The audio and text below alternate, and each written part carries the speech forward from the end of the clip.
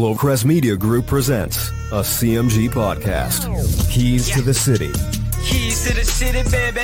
When you see us, so you know. Crossed up by Kobe, little floater to Shaq, and then Shaq goes like this, and the rest is history. Pay attention. Don't tell me what to do, devil woman. What you saying, what we saying, prime. But speaking of those Lakers, But I hold on. But I didn't make my. I said Denver's gonna win. Yeah, you did. You said that. See the Tom Brady. There's no other show like that. Clovercrest is doing great things right now. Streaming everywhere. Let's say goodbye to all your worries about tax planning, investment troubles, and any confusion when it comes to managing your finances and money.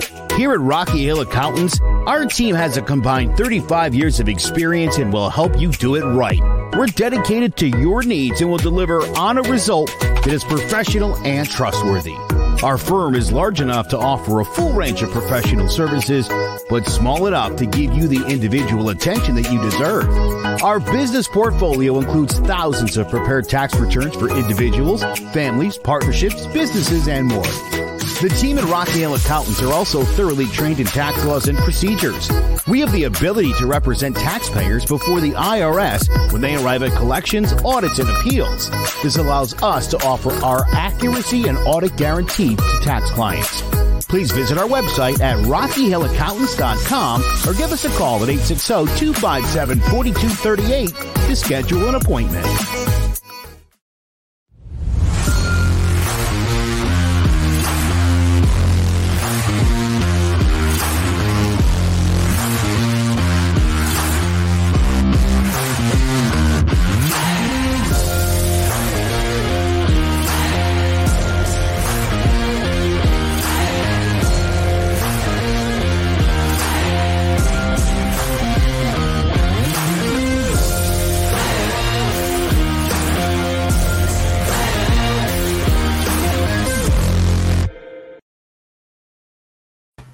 Welcome to Sports Talk with R&J. I am Steve Risser, along here with Justin D'Onofrio. And yes, Yankee fans, we will get to them. We will get to the baseball. But this is a week where we have to start with this game. There's no doubt we're starting here. It is the game everybody has been waiting for. Tom Brady is heading back to Foxborough. His Tampa Bay Buccaneers are facing the New England Patriots on Sunday Night Football. And it's so anticipated. This game has been anticipated ever since the schedule came out. Really, ever since Brady left the Patriots and signed with the Bucs. There's the anticipation. Everybody has been waiting for this game because we knew in 2021 the Patriots were going to play the Buccaneers.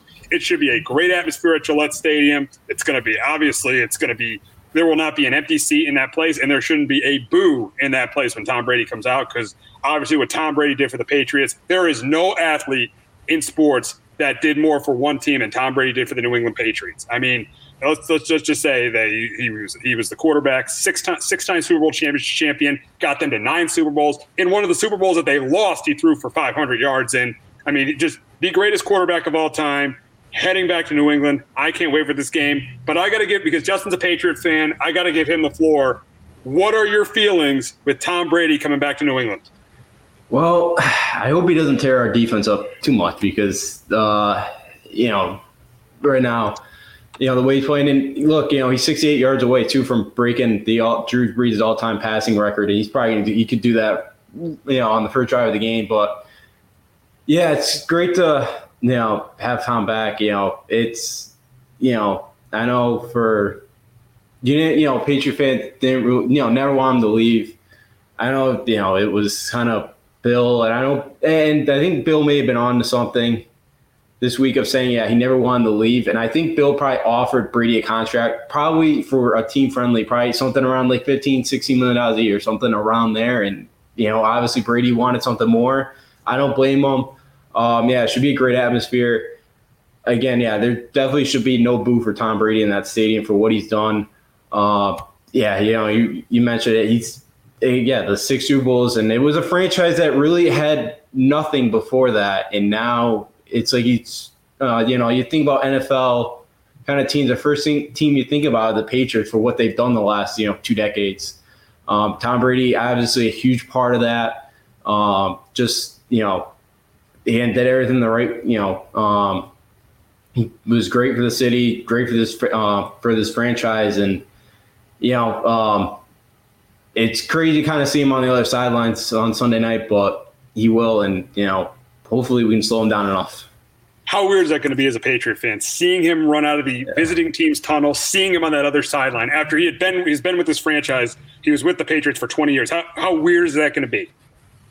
Very weird. It still takes time to really get used to, especially last year with Cam coming out, and now with even Mac Jones. It's just like it's something that again, you knew one day Brady was going to be gone and not going to be running that tunnel anymore. But you thought that he'd be retired and not coming out of anybody else's tunnel. But it is weird. It's still it's going to be weird to kind of see him. I know he was talking to be weird for him. He's never been in that locker room. He's never been on the other sideline. Like it's going to be very weird to see him at Gillette Stadium wearing another team's helmet and uniform. Without question. I mean, for all he did with the Patriots, it's just going to be so weird for me to see him go up against the Patriots. And you brought it up previously, too. Belichick said he wanted to sign him, but I think he just wanted to sign him to a team-friendly deal. Yeah. And honestly, if you're Tom Brady, I think Brady did the right thing. The Patriots did not draft well enough at the skill positions for him to stay there. And last year, even if he stays with the Patriots, they probably don't get to the Super Bowl. So I think he did the right thing leaving. Late in his career, he wanted to go to a place where he was going to compete for a championship, and he did it, and he won one with Tampa Bay. And just with the way the Patriots drafted the skill positions, I think a lot of people say, "Oh yeah, Brady left," but I think the Patriots forced him to leave. I think the Patriots forced him to leave because of the way they drafted and because of their culture of Bill's like Bill, like with Bill Belichick, he's like, you do what I say. Well, when you're not drafting players that are good enough, I'm not gonna keep continue to be a part of this team. And he did. He proved last year that it wasn't all Belichick and the Patriot organization. It was him. And he proved last year how great he was winning a Super Bowl somewhere else. And Hector's got a comment. Brady will set history. Yes, if he wins, he definitely will set history beating all 32 NFL teams. That's why I definitely want him to win Sunday night, because I definitely want to see that. And also, I still want to see him beat Bill Belichick, because I don't think Belichick really appreciated how good he was at the end. I mean, he was still a top 4, top 5 quarterback, but they just didn't put anything around him, and especially the skill positions in that last year. So I definitely want to see, I know you're a Patriot. You won't want to see Brady win, but I definitely want to see Brady win, because I think he stuck it to Bill last year winning a Super Bowl, and I think I really want to see him stick it to Bill again. Yeah, and I think he will. I know we'll talk about the game, and I'll kind of say why I think that's going to happen. But yeah, and for both of them too, because they're both two guys that want control, and it was over time they both love control. Yeah, they do, and Brady wanted to kind of be more of a GM, and Bill wasn't going to let that happen. Bill is kind of pretty much a Patriot GM, and again, I hope one day he gives that up soon. Seeing the way they're playing right now, yeah. Yes, I'll talk about that. Yeah, the actual team soon, but it's something. Yeah, it just. I don't even think Brady told Bill in person. I think they did it. He told him kind of over the phone that I'm leaving. I just think it's kind of a relationship too that they both just kind of got tired of each other. That where again they just didn't. They kind of knew what they expected from each other. They kind of got through it. But yeah, Brady just kind of wanted to get out of there. Now he's kind of the GM in kind of Tampa Bay. He just because I think they got Sherman because Brady wanted to team up with Sherman a couple years ago when he was a free agent the last time around. So I think Brady's kind of got he wanted kind of the hand in the organization. Bill didn't want that. Again, I still don't mind Bill's culture. I kind of still think, I know of kind of treating everybody kind of, Yeah, but you can't treat Tom Brady. You can't treat Tom Brady like any other player. He had earned the respect there. He had been the biggest reason you had success. If you look at Bill Belichick's record without Tom Brady, it's terrible. It's not good. He's like almost 20 games under 500. He's only won one playoff game. He's only been to the playoffs one time. Seven of his 8 years without Tom Brady. I'm not saying Bill Belichick's not in the conversation to be the greatest coach ever. But I think Brady definitely meant more to this dynasty. And if you look at Belichick's record without Tom Brady, he's had I think 6 losing seasons. He's missed the playoffs 7 times, and he's just not been as good. And you look at Brady, the 1 year he left Belichick, he won a Super Bowl. So it's pretty obvious who meant more to the Patriots' success. Yeah, yes, I don't mind the Patriots. I like the Patriots culture too. I think Bill's one of the greatest coaches ever. But he needed Tom Brady to be as great as he was. Yeah, no, he did. And, the culture and all that. With Bill, so far Brady kind of stuck it to him last year, winning the Super Bowl. And this was a huge year for Bill. And so far it ain't panning out very well with, going out free agency and kind of buying a bunch of offensive weapons. Really hasn't worked so far. But you're kind of starting to see that Brady did kind of mean more. Again, I think Bill made Brady a better quarterback by the way he pushed him, in the early days and all of that of kind of, again, it was Randy Moss in that, had a quote in the book, kind of about the Patriots Dynasty last year. He was like, the first day he sat down and Bill immediately started, snapping at Tom Brady about a couple of mistakes that he had. And Moss was kind of like stunned, like, nobody's safe in this organization. Like, I think Bill had a huge, role in kind of helping Brady develop to kind of get him to that next step and kind of making him the way he is. But maybe, again, maybe you should have given Brady a little bit more respect. Bill is 53 and 59 without Brady. I think it's worse than that. I think it's worse than 59 and 53. That might just be with the Patriots. I don't know. I think he's worse than that without Belichick. If you look at his years in Cleveland, I think he's worse than that. But Hector says under 500. Yeah.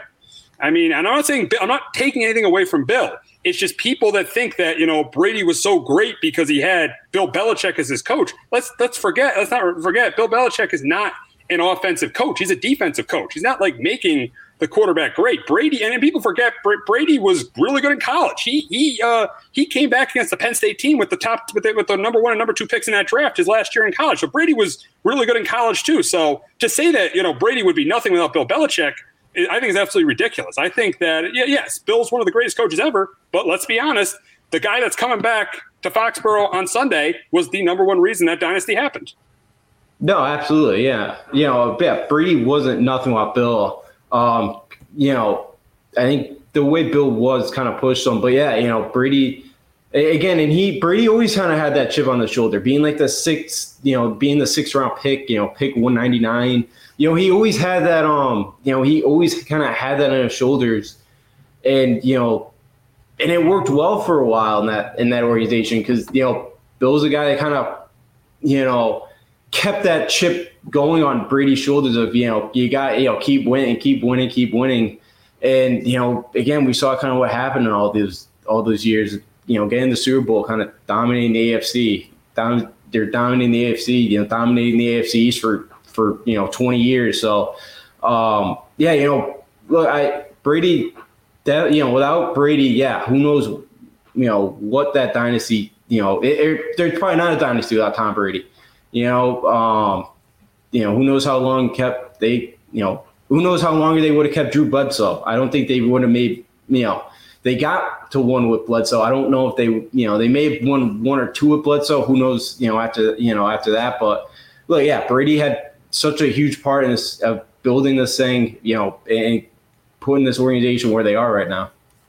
Absolutely. Now we got to get into the game. We'll get into the game, and for this game, I feel like Tampa Bay is going to control it. I don't think they're going to get a decent amount of yards on the ground. Oh, here we go. We can thank Mo Lewis for knocking out Bledsoe and making Tom Brady.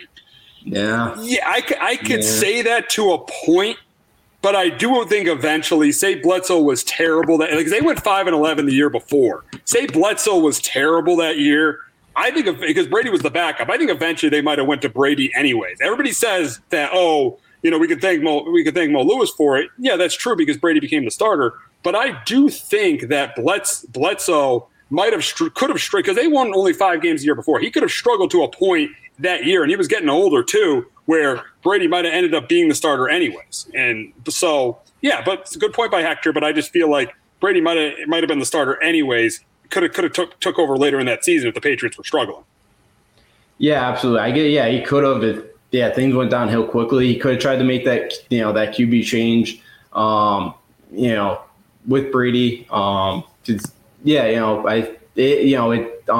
hit from Lewis, it kind of propelled that quicker. And it, really showed what Brady was able to do right away. His Bledsoe was kind of at that point, like 30, 35-ish. Like, yeah, so he was in his 30s. Yeah, he was in, I think 31, 32 at that point. Okay, so I'm confused off. But yeah, he was getting older. But Bledsoe was a good quarterback. He wasn't never great. So yeah, he was solid. Yeah. But he got into a Super Bowl. But yeah, he wasn't great, and I think he could have tailed off like he did the previous year. And I think that Brady could have came in then. They could have went to Brady. So yeah, as I say, a lot of people say, oh, the only reason Brady started was because of Mo Lewis. I don't think that's totally the case. I think Bledsoe could have struggled that year, and Brady, or even the year after, and Brady could have taken over. Yeah, absolutely. I think he could have. The way, if they were still struggling. Because Bill kind of would have, if they were struggling, they made the Super Bowl, but, if they kind of struggled, if they didn't get to the Super Bowl that year and they kind of were another mediocre team the next year, again, Bill's probably kind of sitting towards the hot seat. They're struggling yet. You got to kind of try a quarterback change, and it, panned out. So, yeah, Brady would have got a shot, but, who knows? If Bledsoe won the Super Bowl that year, and they kind of did what they did with Garoppolo and kind of trade you away. We'll keep, I know Bill wanted to keep Garoppolo, but I know Kraft wanted Brady, but yeah, we definitely kind of saw there, I think we definitely would have saw Brady. Yeah, definitely like a year or two after that year. Yeah. It would have been interesting to see what happens if Bledsoe did end up staying healthy, but he got hurt, and then history, and then we all know the rest is history. But we got to get into this game. And Tampa Bay, obviously both teams coming in with a loss. But for Tampa Bay, I think they do a decent job in the run game. I think Brady has a really big game. I think the problem with the question to me for Belichick is, who is he going to take away in this game? And there's just so many weapons for the Bucs. It's going to be so hard. Do you double Mike Evans? Do you double Gronk? Which player do you double? It's going to be really, really hard to see. It's going to be really interesting to see what Belichick does. Does he play maybe some zone coverage and not let the Bucs beat him deep? I mean, it's just going to be very interesting to see what Belichick does in this game. He's going to try to take away one of those guys. I mean, last week he tried taking away Alvin Kamara, though, and the Patriots couldn't. So we'll see what happens. See what happens there. But in this game, I feel like Brady's going to throw 2 to 3 touchdown passes. I think they do a decent job running the ball. I do think Mac Jones does make some plays in the secondary. I know they got Richard Sherman, but I think he's past his prime. I do think Mac Jones makes some plays in the secondary, but I do think the difference is going to be he's going to turn the ball over a couple times. He's last week. An immobile quarterback, he's going to have trouble playing from behind. Trent Brown is probably going to be out, so that's going to give Shaq Barrett and the guy they drafted in the first round. I think they're going to get pressure. I think they might get some interior pressure too with Vita Vea, as David Andrews has struggled as well. But I do think this is a game where I think the Buccaneers control it. Maybe the Patriots score a late touchdown. But I got the Buccaneers beating the Patriots. I got Tom Brady beating every team in the NFL. I got Tampa Bay winning Sunday night. I got them beating the Patriots 30-17 in Foxborough Sunday night. But the big question is, Justin, can Belichick contain this Bucs offense, and can Mac Jones not make mistakes for the Patriots to pull an upset? It's going to be very difficult. I thought Sunday was one of the worst. Sunday's game was, for me, one of the worst games I've ever seen the Patriots play. It was either that one or that Sunday night game at Detroit back in 2018 where they just did not show up to play. One of those, those are probably the two worst performances I've ever seen out of the Patriots, in my time. I just thought they put way too much zone coverage in their secondary. I know they're trying to take away Kamara, but I don't think he really trusts man-to-man right now without Gilmore. And I think it's a huge, huge issue when, you're going up against the Bucs. Yeah, because if he plays Brady, Brady's going to pick apart his own, even though he doesn't have the corners to match. So really it's a talent issue because he doesn't have the corners to match up with those receivers. And then if he plays the zone, Brady's going to tear that zone apart. And really, they really don't have the pass rush to really get that much pressure on Brady either. So it's really going to be a really, really tough night for Belichick to try to come up with any kind of game plan against this Bucs offense. It's a talent issue. The Bucs are clearly the more talented team, and this goes back to the reason why Brady left New England. It's just the talent level on Tampa Bay is much better than the talent level on New England. Absolutely, it absolutely is, and I thought he was going Tampa the whole time because I saw the weapons he would have with him. And I think we might have lost Justin there. Oh, you're back. You're back, Justin. Back and I thought he was going there pretty much kind of the whole time. I figured Tampa was probably the spot for him. You see all the weapons he's got now. We've seen if there's one guy that knows Bill Belichick or knows Tom Brady's weaknesses. It's Bill Belichick. But I don't see, with the talent this defense has, I just don't see him doing enough in this game. Again, because it's like you really can't try to scheme anything, because it's like Brady kind of knows what you do kind of scheming up-wise, like, you know, and it's tough to kind of get the Brady. If they can kind of get some interior, you know, if the Patriots, you know, can get up, you know, can rush them up, you know, the interior of the offensive, Tampa Bay's offensive line, you know, because the Rams kind of had success doing that last week, but I just don't see the Patriots being able to do enough to be able to do that right now. I just don't think man or zone's going to work against, you know, I don't think they have the corners to play man, and I don't think and obviously we've seen Brady with his zone. He'll tear you apart in its zone coverage. So, and for Mac, I thought last week I put that game, like the wide receivers did not show up. The tight ends didn't show up. It's unfortunate. It wasn't all Mac Jones. It was just there were a couple of interceptions, but I put maybe that second interception on Jonas Smith. Yeah, I thought even the first one it was a catchable ball, and he threw it in a spot where I think that one was a Smith too, and he should have caught it. Trying to think, it was either Aguilar or, but you know, but yeah, like you know, Mac actually showed, so, you know, again, Mac was our leading rusher last week. And I thought he threw out the knee brace and he kind of ran okay. Like, yeah, he's not no Lamar Jackson or anything like that. But, look, I think James White, too, losing him on the offside of the ball, because he's our best pass protector out of that backfield. You know, and you saw they brought in Brandon Bolden a lot in that second half, and he's not a great runner. So you're kind of giving up your play there when he comes in the backfield. So, you know, I know Raheem Stevenson, they didn't like him because of a fumble week 1, and I know he's not a great pass protector either, but you're going to have to probably throw him out there. I know Damien Harris isn't great at that either, but I know how it feels now to have Evan Ingram, because I cannot stand Jonas Smith. I told you Jonas Smith was not going to be that great of a pickup for them. It really wasn't. It's an upgrade of what they had last year, but anything was better than what they had last year at tight end. Yeah, Jonas Smith is not that good. Nelson Aguilar is not that good. That's the problem with free agency. You're paying, you know, B-level, you know, B or C-level players A-level money. And because the Patriots couldn't draft skill guys, they had to do it in free agency, and you're seeing this on the offensive side. There's a bunch of overpaid guys in that offensive side of the ball for the Patriots. Absolutely. You know, Jacoby Myers has been good, but that's been about it. Yeah. Jonas Smith has been horrendous. I hope maybe and I know Devin Asiasi was not great last year, but I'd rather just see him as that second tight end than Jonas Smith right at the moment. So I'm hoping Asiasi come back. But yeah, you know, again, I was hoping these guys could do a little bit like an Aguilar, a Bourne, a Hunter Henry Smith, but no, they really have not done much. I think Hunter Henry had a hold too. I think Smith even had a holding call with 5 drop passes. So, yeah, right now, this offense, I don't really put a ton right now on Mac Jones. And then my last point I'll make about the Patriots, too, is I cannot stand Josh McDaniels either play calling. So, you know, that first drive in the second half, they go down, or the second one because they threw the pick six on the first play. You know, Mac Jones throws the ball like 11 times. They get to the red zone, they run the ball 3 times. It's like you just trusted them to lead you down the field, Josh. Let him air it out. And then on that third down, when they're on 21-3, they hand the ball off. Yeah. That made no sense at all. Yeah. That made no sense at all. And then obviously they kicked the field goal, and after that, you knew the game was over because you know, down 15 with a rookie quarterback against a pretty good defense, the Saints, you knew the game was over. Yeah, absolutely. You did. I could not stand the play calling by Josh McDaniels. Again, you know, you seem to trust him the whole drive, and then all of a sudden you just don't anymore. And Mac was frustrated. Mac's like, I don't call the plays. You know, he sounded frustrated about the red zone play calling. So, again, I hope they trust Mac Jones more in the red zone, because you cannot kick field goals to meet the Tampa Bay Buccaneers, and that's all they can do right now in the red zone. It's just they kick field goals.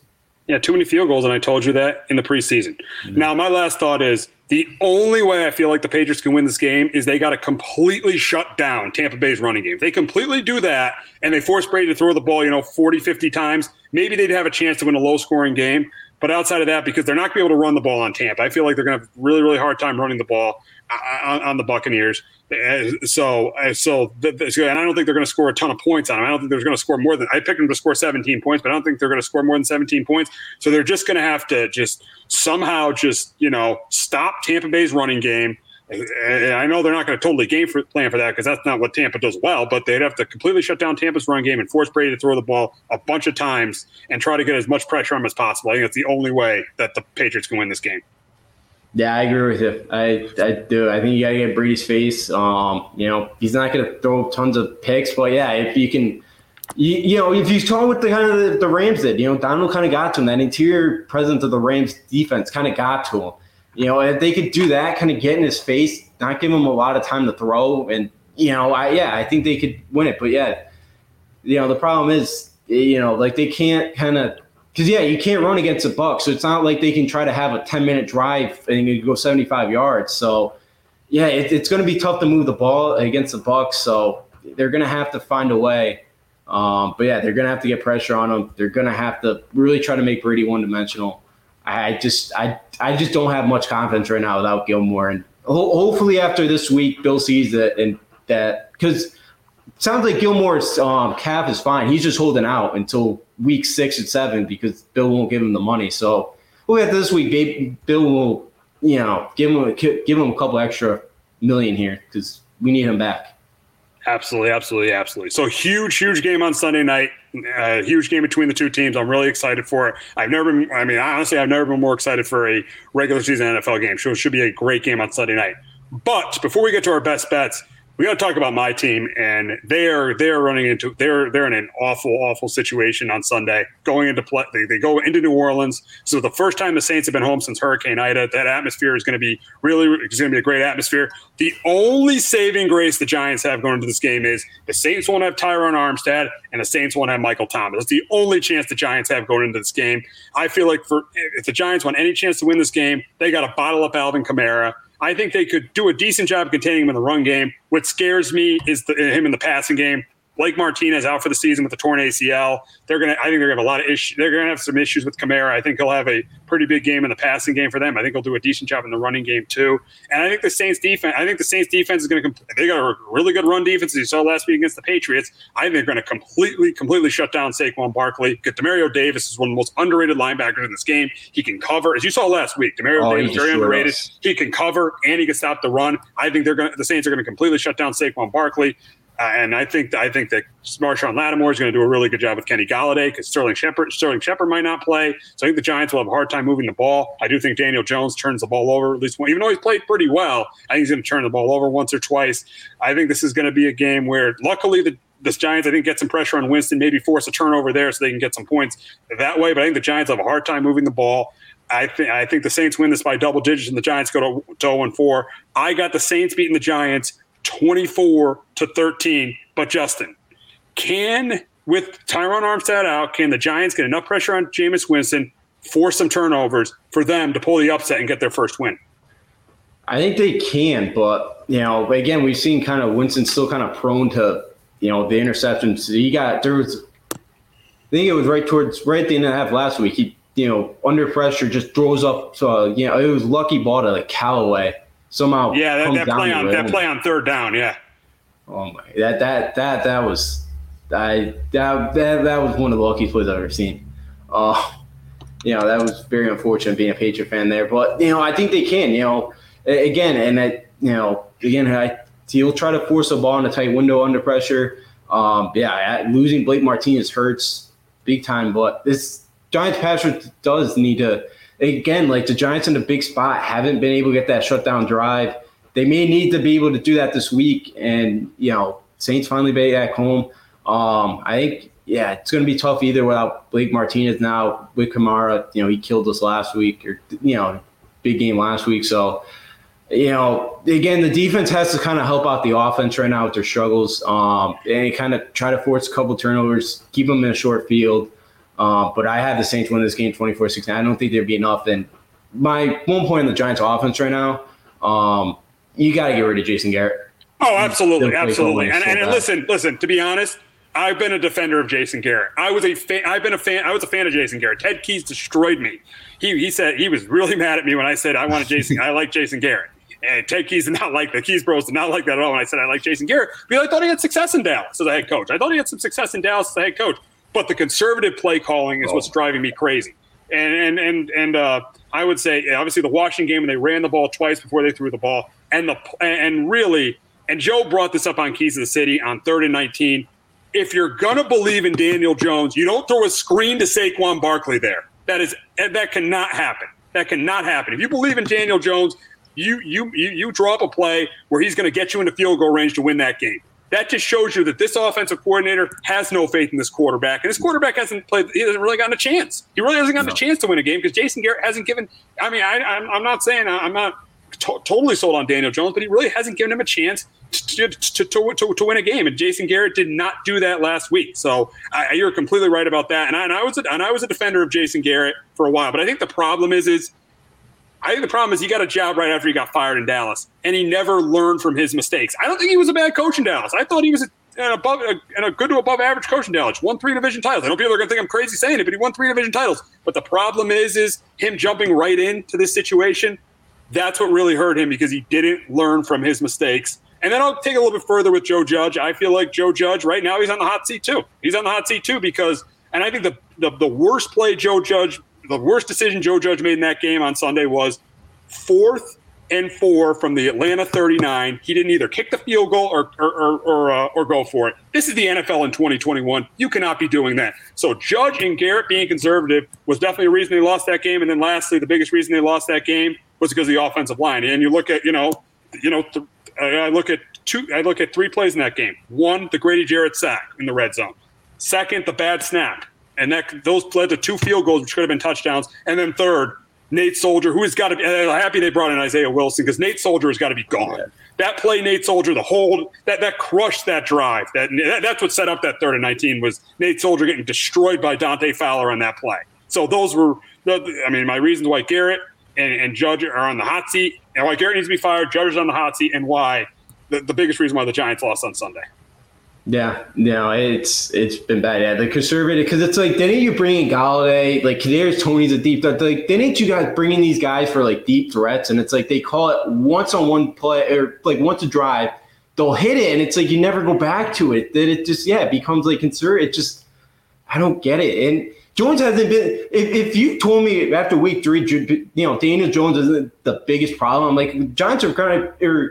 I guess the offensive line didn't play great, but the first 2 weeks, like they played pretty well. And it's like if you kind of told me that offensive line was terrible on Sunday. It was terrible Sunday. Then it wasn't great against Washington. But Daniel Jones, he's not been the biggest problem. No. I think the defense has been a bigger problem. I think the offensive line's obviously been a bigger problem, and the run game's been a problem. The run game, Jaquan Barkley hasn't really gotten the job done. Let's be honest. I know the offensive line definitely plays a big factor in that, but the run game has been a problem too. So Daniel Jones in 2 of the 3 games. He didn't play as well as he did against Washington as he did against Atlanta, but Daniel Jones didn't play that badly against it. He didn't play poorly against Atlanta. He didn't play great against Denver, but he didn't play.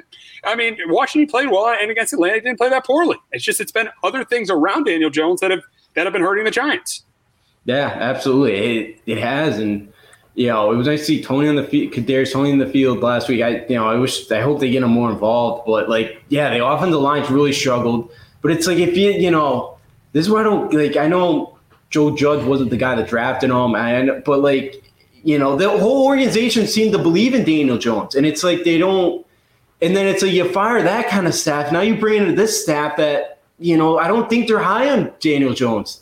Besides your owner, I just don't. And then Gettleman, I don't think this coaching staff really believes, and I think it's kind of a trust. And he hasn't really. He hasn't lost you games yet, but you got to give him a couple of chances because it seems like the guys you picked up were to kind of get this offense more explosive, and it's like they're not really doing that so far. And I know it's only week 3, but you're 0-3 and your schedule is not easy till December. Look at the schedule. Where's the wins coming from? At New Orleans, at Dallas. You saw the way Dallas looked Monday night. You got the Rams. You got the Panthers. All right, maybe that could be a win. You got at Kansas City. That's a loss. So it's probably going to be at minimum a 2-6, 1-7 start. You're going to be starting 1-7 for the 3rd time in 4 years in the Dave Gettleman era. And then you got the Raiders. Okay, maybe a win. And then the Buccaneers. So you probably are going to at best start 2-8 or 3-7. And that's why, obviously, I think they're going to have to clean house. Unfortunately, Daniel Jones, like Sam Darnold, might have to get pushed out of there because the Giants might want to reset the clock at the quarterback position. But it's looking like the way with the Giants losing two winnable games and the way the schedule looks, it looks like they're in for a long season. Yeah, it does. And Now, talking about the new quarterback, and there's an old misconnection right now. I know they love kind of the Eli connection. Matt we'll Corral get there, right now. and we'll talk about Matt Corral, and we'll talk about that. We'll get to that. Really good. He looks like the only quarterback right now that could be a franchise guy at the moment, the college level. So we'll see there. We will get to that. And my bad, Jace. We're going to talk about the Thursday night game really quick before we get to best bets. Well, so we'll get to the Thursday night game.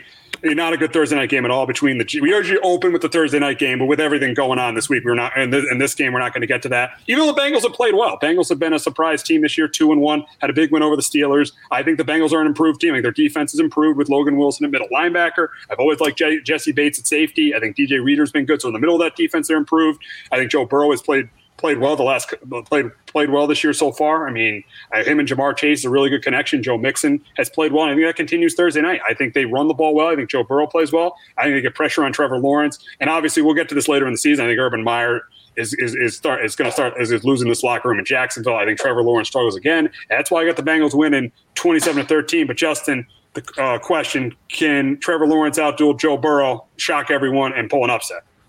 Probably not. Yeah. Now, not all the interceptions are on Lawrence, but he already has 7 interceptions right now. They have some guys on the offensive side of the ball that could score, but I think Cincinnati's going to get after him. I think the Bengals are going to make it a tough day. Jaguars played well against the Cardinals for the first half, but again, second half they come out, turn the ball over. That was really about it. So I don't see Trevor Lawrence being able to do that in a short week. Yeah, the Denver team, I don't know why I keep saying Denver, but Cincinnati, their defense is really, really improved. They already have 10 sacks already. I really do like the Bengals team, and there's a very good shot they're sitting at 3-1 come Friday morning. Oh, absolutely, without question. So now we're going to get to our best bets, and it was our first week of doing this segment. We pick 3 games we like against the spread every single week. Me and Justin, I'll start. And I'll pick my 3 games. Game number 1, I'm obviously going to go with the game we spent 25 minutes on, the Patriots and the Buccaneers. I just think that this is a Bucs team that's just more talented than the Patriots. We talked about it. So my first one is the Bucs minus 6.5 against the Patriots. Second game, I'm going with the Thursday night game. I got the Bengals beating the minus 7.5 against the Jaguars. I think that the Jaguars are a complete mess right now, and the Bengals are improved. We just discussed that. And my last one is I got the Chiefs minus 7 against the Eagles. I looked at Jalen Hurts on Monday night, and he was not good at all.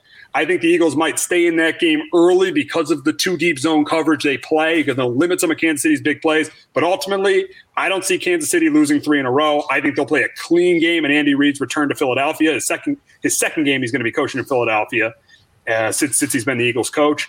I think that Kansas City wins. I think that Kansas City wins this game by 2 scores. So that's my third game is Kansas City over Philadelphia. So I got the Buccaneers minus 6.5, Bengals minus 7.5, and the Chiefs minus 7. Justin, your best bets. Mine, I got the same one as you started out with. I got Tampa Bay Bucks. I just don't think the Patriots are going to be able to keep up with them, and I don't think they'll be able to do enough to slow down Tom Brady in the Buccaneers offense. So I had the Buccaneers at minus 6.5 on the road. My second one, I had the Monday night game, the Los Angeles Chargers at home. I think for the Raiders right now, again, they got very lucky Sunday. They should have blown out the Dolphins. They're banged up right now. They've already played 2 OT games with an East Coast game. They already, already. So I think for the Chargers, I think they're gonna be able to do nothing in this offense. They can. The Raiders can't keep relying on Derek Carr right now. So I'm gonna take the Chargers to get the win at 3.5 at home Monday night, and then I had the Atlanta Falcons plus 1.5 at home against Washington. I know, Atlanta went on the road, got a nice win at New York, but this Washington defense is just horrendous in the secondary. They can't stop anybody right now. I think Matt Ryan can put up some numbers. I think get the ball to Ridley, hopefully Kyle Pitts, and I think Atlanta at home. I can't take Washington right now as a road favorite. They're just, again, they're not a very good football team right now, and I think Atlanta's defense does enough to slow down Taylor Heinicke in this Falcon or in this water. And I don't think Washington's able to do enough offensively. I think Atlanta's defense has been okay. They played all right last week against the Giants. I think they do enough at home to get the win. Absolutely, absolutely. So those are our best bets, and now we are going to get to the slate of NFL games, and we are going to start with a big game in Dallas. You got two teams that are leading their division in Dallas this week as the 3-0 Panthers face the 2-1 Cowboys. And in this game, I think the Panthers obviously are going to miss Christian McCaffrey. This is going to be the big test for Sam Darnold. This will be the test to see if Sam Darnold is a franchise quarterback, because the Panthers have not, in all 3 of their wins, they have not trailed in any of the games. So this is going to be a big test to see if Sam Darnold is a franchise quarterback. But I do feel like in this game with the Cowboys, with the Panthers not having J.C. Horn, he's out for the season. They did trade for C.J. Henderson from Jacksonville. I do think Dallas is going to be able to I think they'll have a little bit of trouble running the ball because of the Panthers. There's a Shaq Thompson and Derek Brown and Brian Burns. I think they'll be able to stop the run. But I do think that Dallas is going to be able to throw the ball all over the Panthers secondary. I feel like Dak Prescott will have a big game, have 2 or 3 touchdowns. I do think Sam Darnold will have success getting the ball to DJ Moore, and I think Robbie Anderson will get going this week too. I think it's a close game, but at the end of the day, I am going with the Cowboys to go to 3-1. I got them beating the Panthers 31-24. But Justin, can Sam Darnold lead the Panthers to a 4-0 start?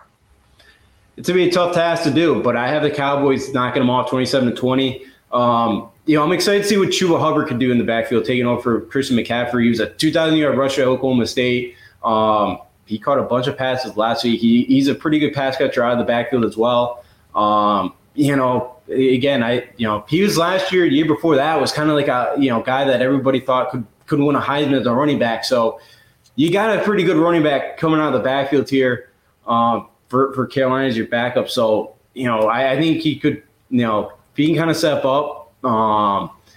This Dallas defense is in the secondary still a little bit kind of shaky, but overall they seem like they're getting better. Micah Parsons right now has just been an animal on the defensive side coming off the edge. And I know for Carolina they played well against the Saints, but they played really well against the Saints. They played a pretty bad Houston team last week, but and the Jets the Jets too, which wasn't great. And they only got 19 points, but I know kind of towards the red zone they weren't able to do much. I think it's going to be tough. I think maybe they could hit on some deep routes to Darnold, but I just don't see them doing enough right now. I think he could play pretty well, but without McCaffrey, I think it's a tough task without him going to Dallas on the road and knocking them off.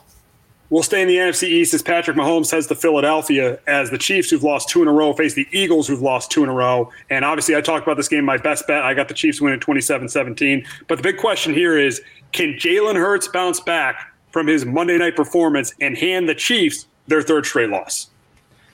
I think it's I think it's very possible with how bad Kansas City's defense has looked.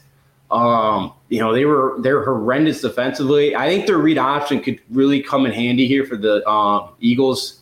Hurts is a great runner. I'd love to see like Jalen Reagor get some sweeps out to the outside as well. If they're balanced, I think if they could kind of keep it balanced, kind of keep Kansas City on their toes, I think they could keep this a pretty good ball game.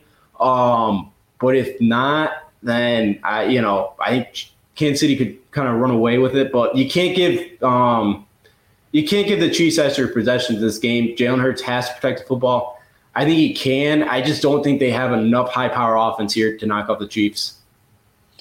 We got the Browns heading to Minnesota to face the Vikings, and I think this game's going to be up and down. I think the Browns will do whatever they want in the run game with Nick Chubb and Kareem Hunt. I think Odell Beckham will have a touchdown. I think Baker Mayfield plays well. And I think on the other side, these are not the Bears offensively. They got some weapons. They got Clint Kubiak as the offensive coordinator. So I feel like their Cousins going to continue to play well. I think he plays well in this game. Gets the ball to Thielen, gets the ball to Jefferson. I do think Madison does get some yards on the ground too. We'll see if Cook plays, but if he doesn't, Madison's a good backup. So I do think the Vikings stay with them, but I do think Myles Garrett becomes the difference. He makes a huge play at the end of the game, forces a turnover from Kirk Cousins, and that's why I got the Browns going to 3-1. I got the Browns beating the Vikings 31-24. But Justin, can Kirk Cousins stay hot and lead the Vikings to their 2nd straight win?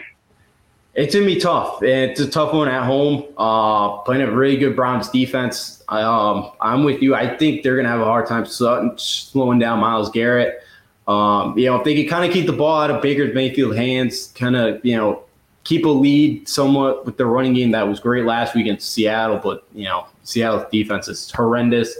I think, they have enough guys in the secondary to be able to or I think they have enough weapons offensively to put up some points. I just don't think they have enough here to knock off the Cleveland Browns. We got a commenter. Stay on with us. We're gonna get to baseball. So stay on.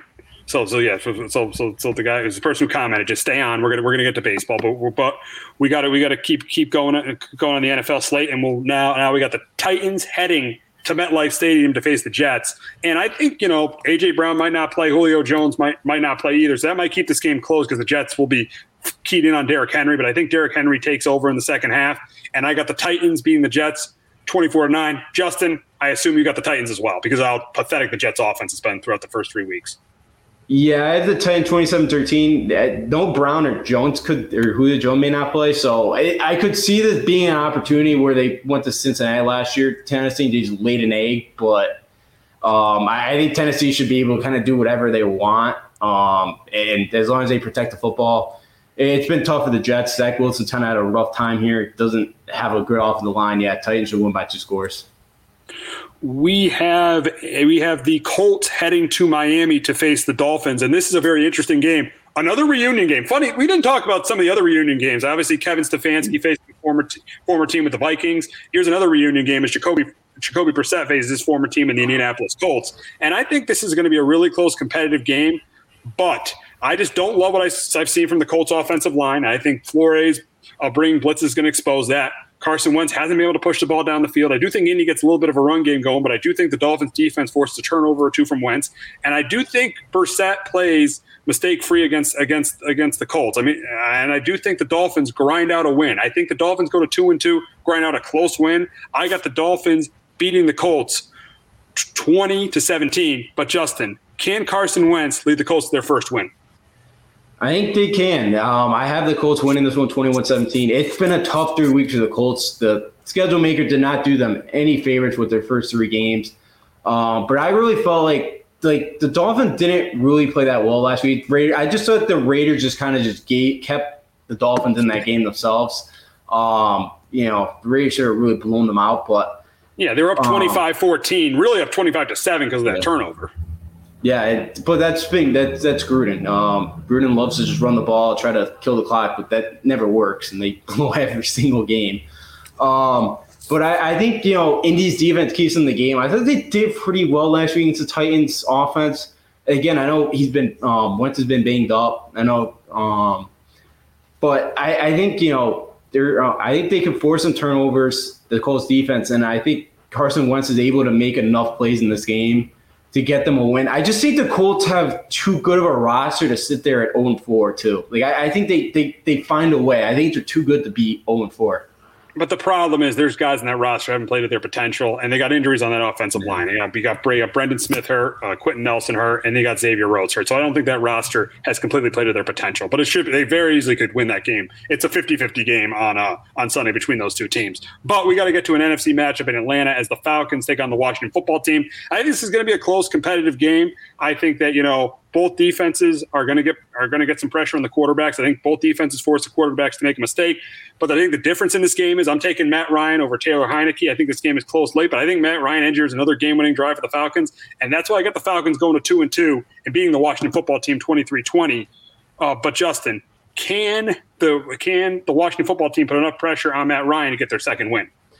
Yeah, this is one of my best bets. I have Atlanta 24-21. I didn't like the way, the whole Washington defense has not been great so far. The secondary pass rush, Montez Sweat's been really good, but, other than that, last week I know they put a really good Bills team. They really couldn't do much at all last week defensively.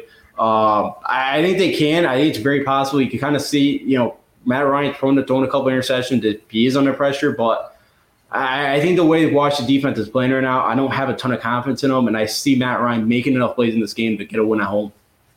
Got an NFC North matchup in Chicago as the Lions, who lost a brutal game last week at home to the Ravens, face the Bears with a coach that has no idea how to coach Justin Fields. And I really don't have confidence this coach is going to know how to coach him this week or even who the quarterback's going to be. And that's why I got the Lions coming in and pulling this upset. I got the Lions winning it 21-17 over the Bears. I just think that, I don't think Matt Nagy's going to adjust. I think he's too stubborn. And the thing is I gave Matt Nagy – I was actually pretty high on Matt Nagy. I gave him the benefit of the doubt when Mitch Trubisky was there. I put it on Trubisky. I put it on the GM for passing on Mahomes and Watson. I put it on Trubisky because Matt Nagy's never had a losing season as an NFL head coach. But last week showed how stubborn Matt Nagy was. How the heck could you let Justin Fields drop back to throw, not run any zone read or read option, not roll him out, not build an offense to suit his strengths? Matt Nagy threw him to the wolves. So that game plan was 100% on Matt Nagy, and that offensive coaching staff did an absolutely terrible job last week. And I don't think they're going to do a good job this week. That's why I got the Lions going in there and getting their first win and upsetting the Bears 21-17. But Justin, can Matt Nagy adjust to somehow can Matt Nagy bounce back from an absolutely pathetic coaching performance to get the Bears their second win? I don't think so. I got the Lions too. I never thought I'd ever pick the Lions, but I got them 2017. I don't know if you saw this. They had 47 total yards. They lost 67 yards in sacks. So they had they were sacked more yardage than they actually had total offense. In 2021, that's bad. I cannot believe they didn't fire him after that performance. I don't think so. I'm with you. He doesn't suit what Justin Fields can do. Yeah, with the option stuff. He's such a great runner. Roll him out because your offensive line is so bad.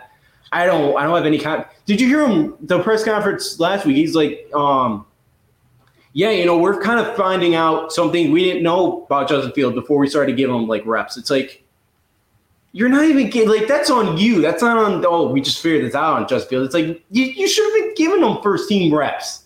I don't have any confidence in Nagy. And again, they lose Sunday. There is no excuse why the guy should not be fired. The thing is, it's bad.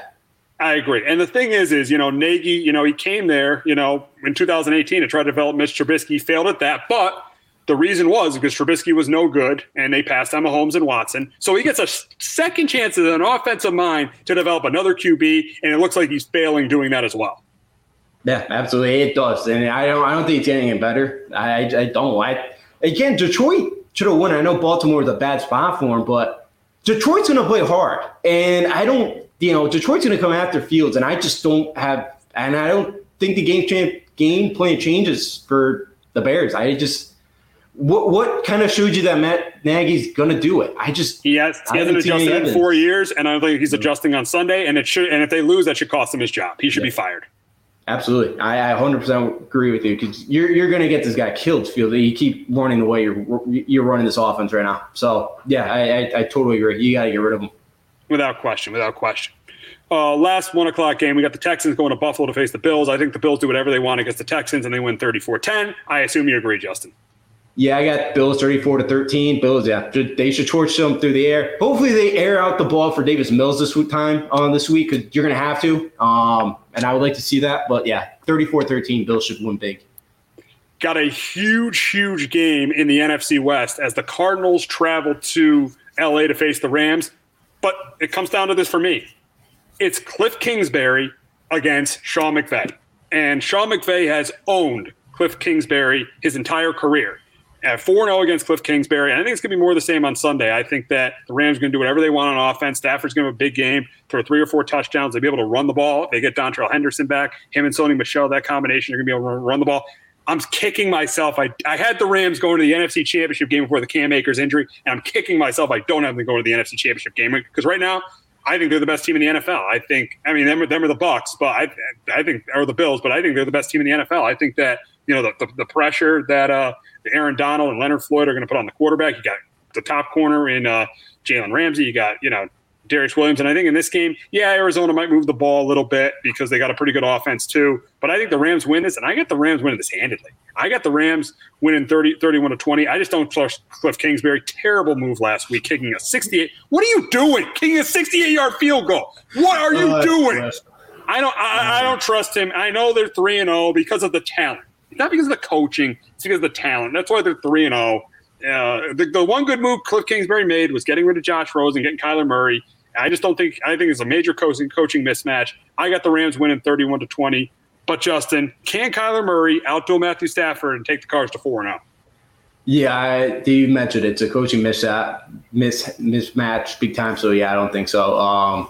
They certainly have the talent in Arizona to do it. But yeah, as you mentioned too, McVay's 4-0. I don't see Cliff Kingsbury getting the win here this week. I think they're going to keep it interesting. I think Murray can make enough plays to keep this thing interesting. I think Hopkins could, again, like if he keeps spreading the ball around to Kirk Moore, Hopkins, I think they'll score some points, but I just don't see the Rams getting stopped much at all. Cliff Kingsbury, they have a great defense. He's not the greatest defensive-minded guy. Texas Tech, he did not care about defense. I don't think he knows anything about defensive football. No. I don't think he knows anything about defensive football. That's the problem. They got talent in the defense. I don't think he knows anything about defensive football, in my opinion. No, you could just watch it for these years at Texas Tech. He wanted to give up points as quick as possible so you get the ball back. So, I got the Rams winning this thing 30-23. Staying in the NFC West, we got the Seahawks traveling to Santa Clara to face the Niners. And I think this is a close, really, really close competitive game between these two teams. There's a chance George Kittle might not play for the Niners, but I do think Seattle's defense against the run has not been good. Madison ran all over them. Henry ran all over them the week before. I think Seattle's defense is just not it. The problem with Seattle's defense is their two top players are at positions you don't want your two top players to be at safety and linebacker. You don't want that if you're building a championship defense. That's why this defense is not good. I think the Niners do whatever they want against this defense in the run game. I do think Wilson, though, has a big game, just like Rodgers did against the 49ers. I do think that Wilson has a good game, too. I think it comes right down to the end, but I got the 49ers winning it close, going to 3-1. I got the Niners beating the Seahawks 27-24. But, Justin, can Russell Wilson carry this team to their end this two-game losing streak and carry this team to their second straight win?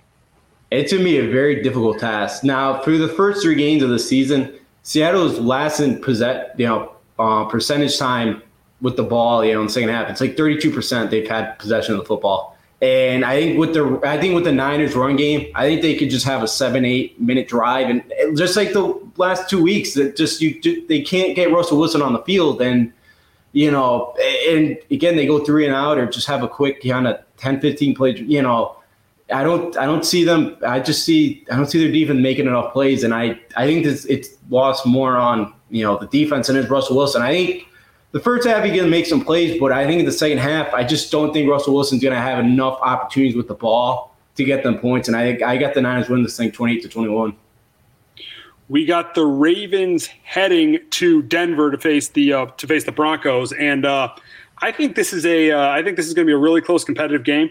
I think Denver's going to have success running the football. I do think Baltimore is going to have some trouble running the ball, but I think the difference in this game is going to be the quarterback, and then some of the receiver injuries for Denver too. I think that Marlon Humphrey is going to lock up Cortland Sutton. I do think the Baltimore defense is going to force some turnovers, and I do think Lamar Jackson, I think they'll have trouble running the ball, but I think he's going to do enough with his legs, and he's going to make enough more plays and less mistakes than Teddy Bridgewater. And I think that the Ravens are going to go into Denver and pull the upset.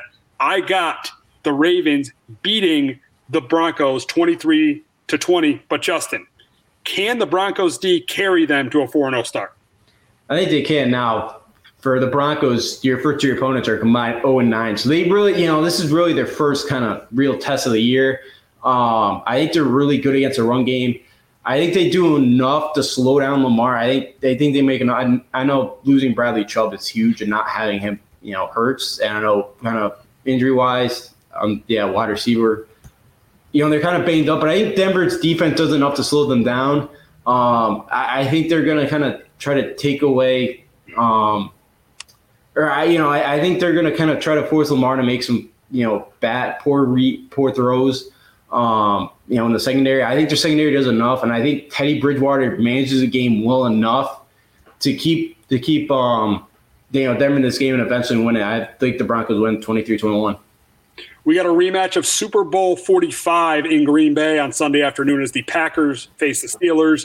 And I think the Packers win this game by double digits. I think the Steelers did not move on from they should have moved on from Big Ben. I think this offensive line is terrible. They have trouble running the football. I think their offense has been anemic so far. I think the Steelers defense, if they have TJ Watt, might keep them in this game.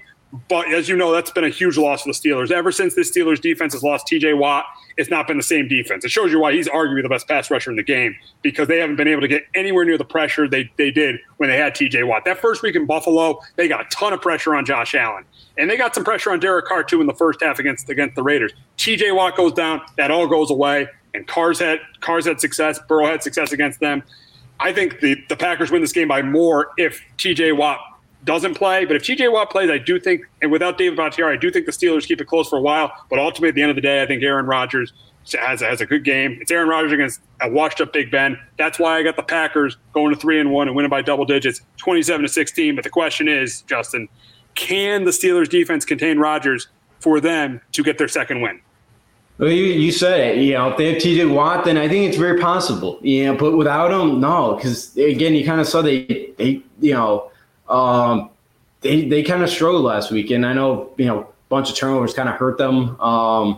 Last week for the Steelers, but look, they got to get off the field in third down, which again is tough. But if Rodgers and kind of this offense looks like they've really found a rhythm right now, and I just think if they can't get any pass rush on them, I just think that's going to hurt the secondary because look, if they could kind of if they can take away Devontae Adams, kind of make like anybody, one of those other wide receivers kind of beat you, maybe have a better shot. But right now, I think Rodgers is he's finally in a rhythm, and I think his offense is as well. And I just think the Steelers are going to have a tough time in this game, just trying to do anything offensively. And again, you got to score some points to beat Rodgers, and I just don't think you're going to be able to do that. So I have the Packers 24-14. We got an AFC West matchup on Monday night in Los Angeles, and this was one of Justin's best bets, so I'll just talk about this game. I think this is going to be, and because Justin gave you his opinion on this one, I think this is going to be a really close, competitive game between these two teams. I think it's going to be up and down the field with Derek Carr and Justin Herbert, but at the end of the day, I'm going to go with the home team, and I remember this game last year. I think the Chargers won it, had it won at the end, and then I think they wiped the touchdown off the board and they lost the game. So I got the Chargers winning a close one. I got the Chargers winning 31-27 on Monday night. So the Yankees and Red Sox are going in opposite directions. But before we talk about that, we got a couple promos from Clovercrest Media. It's been a pretty wet summer in Connecticut, and that means more mosquitoes than ever. If you didn't have your home service for mosquito control and find you're spending most of your time outside flooding those little pests, you are in luck. Mosquito Shield of Central Connecticut provides the best value in mosquito control services because of how they treat your yard using the Mosquito Shield tailored treatment system. They don't use a fixed schedule or an identical product, one-size-fits-all service program because you can't control mosquitoes on a set number of sprays or visits. Unlike the competition, Mosquito Shield of Central Connecticut will service you for the season, whatever it takes to provide superior results. This promise has awarded them an industry-leading consumer retention rating of 90%. Visit MosquitoShieldCT.com to schedule an appointment with Wade DeCesare and enjoy the rest of your summer mosquito-free. Looking for a casual baseball podcast to listen to? Well, Baseball with the Bard, presented by Clovercrest Media, has just what you're looking for. Tyler Bard and Noah Cross cover a wide range of happenings in the MLB and then dive into a deep focus on the Red Sox and Yankees. Join us every Sunday at 11 a.m. Eastern Standard Time for your weekly dose of Baseball with the Bard. And how about those Yankees? We got to start with that. I mean, they've won 7 in a row. They're in great position. They're 2 games. They hold the first wild card in the American League. They're 2 games ahead of the Red Sox, 3 games ahead of Toronto. And the big story is Giancarlo Stanton. He has been phenomenal. It all started Friday night, the 3-run homer to put the Yankees up 6-0. That ended that game. Then on Saturday, down 2-1 in the 8th, hits the grand slam. That ended that game. Then on Sunday, after Judge's double to put the Yankees up 4-3, he hits a 2-run homer. I don't think that ball's landed yet either. That ended that game. And then last night, a 3-run homer in the 7th, that ended that game. 4 home runs, 13 RBIs, the best 4-game stretch of his career. At this point, Yankee fans need to stop bashing Giancarlo Stanton. All the Stanton bashing needs to end, and I was guilty of it. And then Joe yelled at me 2 years on Keys to the City when I commented about Stanton not hitting in the postseason. The Stanton bashing needs to end. It's over. No, I honestly, as a Yankee fan, I haven't seen a player have hit in a 4-game stretch in the regular season hit this many, play this way, or hit this many meaningful home runs. Every single one of those home runs had meaning. They all pretty much ended the Red Sox or Blue Jays' chances to win that game. Absolutely phenomenal. Justin, your thoughts on Giancarlo? Wow, that was an impressive weekend. Especially that ball last night. Like, that thing was, like, down and in. That thing was looking like it was going to be, like, in the dirt almost. And he absolutely clobbered it. Yeah, he's been on fire right now. I think it's since, like, August 5th. Judge and Stan combined have 35 home runs and 95 RBIs. Unbelievable. Those two. Unbelievable. Those two have been on fire. And the Stan, again, when it matters, Stan's been good. You go back to last year in the playoffs, he had big 6 home runs in that series against the Rays last year. He's been good when it kind of gets to this time of year, and right now he's on fire. So I think he's had 91 or 92 at bats this month. 10 of them have been home runs. So this is Giancarlo Stanton that we've all thought we were going to get from Miami. He's been on fire, and look. If him and Judge could carry this team, if they go LeMahieu or Rizzo, Gallo could kind of sprinkle in like an RBI or two in there, they have a chance if these two are locked in. Because again, if guys are on base, then they're tough to pitch to right now. And I think a big reason why these guys, Judge and Stan, especially Stan, is doing so well is because of what Rizzo has done at the number 2 spot. I think Rizzo had that double on Friday night before Stan hit that home run. He got on base on Saturday before Stan hit the grand slam. And then, he had that double on us on Sunday. And then he got that big hit last night to tie the game. I think, Rizzo has done a really good job at the top of this lineup. LeMahieu's been better. Rizzo's been, I think, really good in the 2-hole. And obviously talking about Aaron Judge. I mean, Aaron Judge saved this team early in September when they were on that losing streak. That he's had 3 huge hits for this team when they've trailed in the 8th inning. He had that 3-run homer against the Mets. He had that 3-run homer to tie the game against the Twins, and then he had that big 2-run double when he pumped his fist on Sunday night. So Aaron Judge and Giancarlo Stanton really been saving this team. I like the fact that Rizzo has really done well. LeMahieu's been better. I mean, the question with this lineup is the other guys, the Gallos, the Torreses, the Urshela's, those are I know Urshela home run that thing, but those guys got to step up around these players. That's what's going to make this lineup great heading into the postseason. Oh, absolutely. Yeah, well, and with Rizzo, I agree. He's been a huge help this top of the lineup. But even putting him between Judge and Stan, it's like Saturday, and I don't know why Court did this because Rizzo's numbers are like it's 100-point higher. His averages against lefties than righties. And I don't know why he went to Darwitz and Hernandez there because lefty on lefty, but Rizzo's better against lefties. They breaking that up too. I think it's been huge because obviously with the 3-batter rule, Darwinson had to stay in there in a big spot against Stan, and we all know what happened. So Rizzo's been that I think has helped as well with where he is in the order. But like Gallo at one point had like 8 home runs his last 9 games. I know he's starting to cool off now, but like if he can sprinkle an occasional hit or two, I'll take it. Gary seems like he has the worst luck in the world. Like I thought that Rangers series, he hit 6 line shots just right at somebody. It's just like, what are you going to do? Yeah, Torres, I just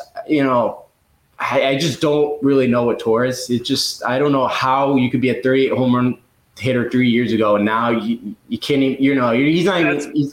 That's been the biggest mystery of this lineup is Gleyber Torres. Yeah.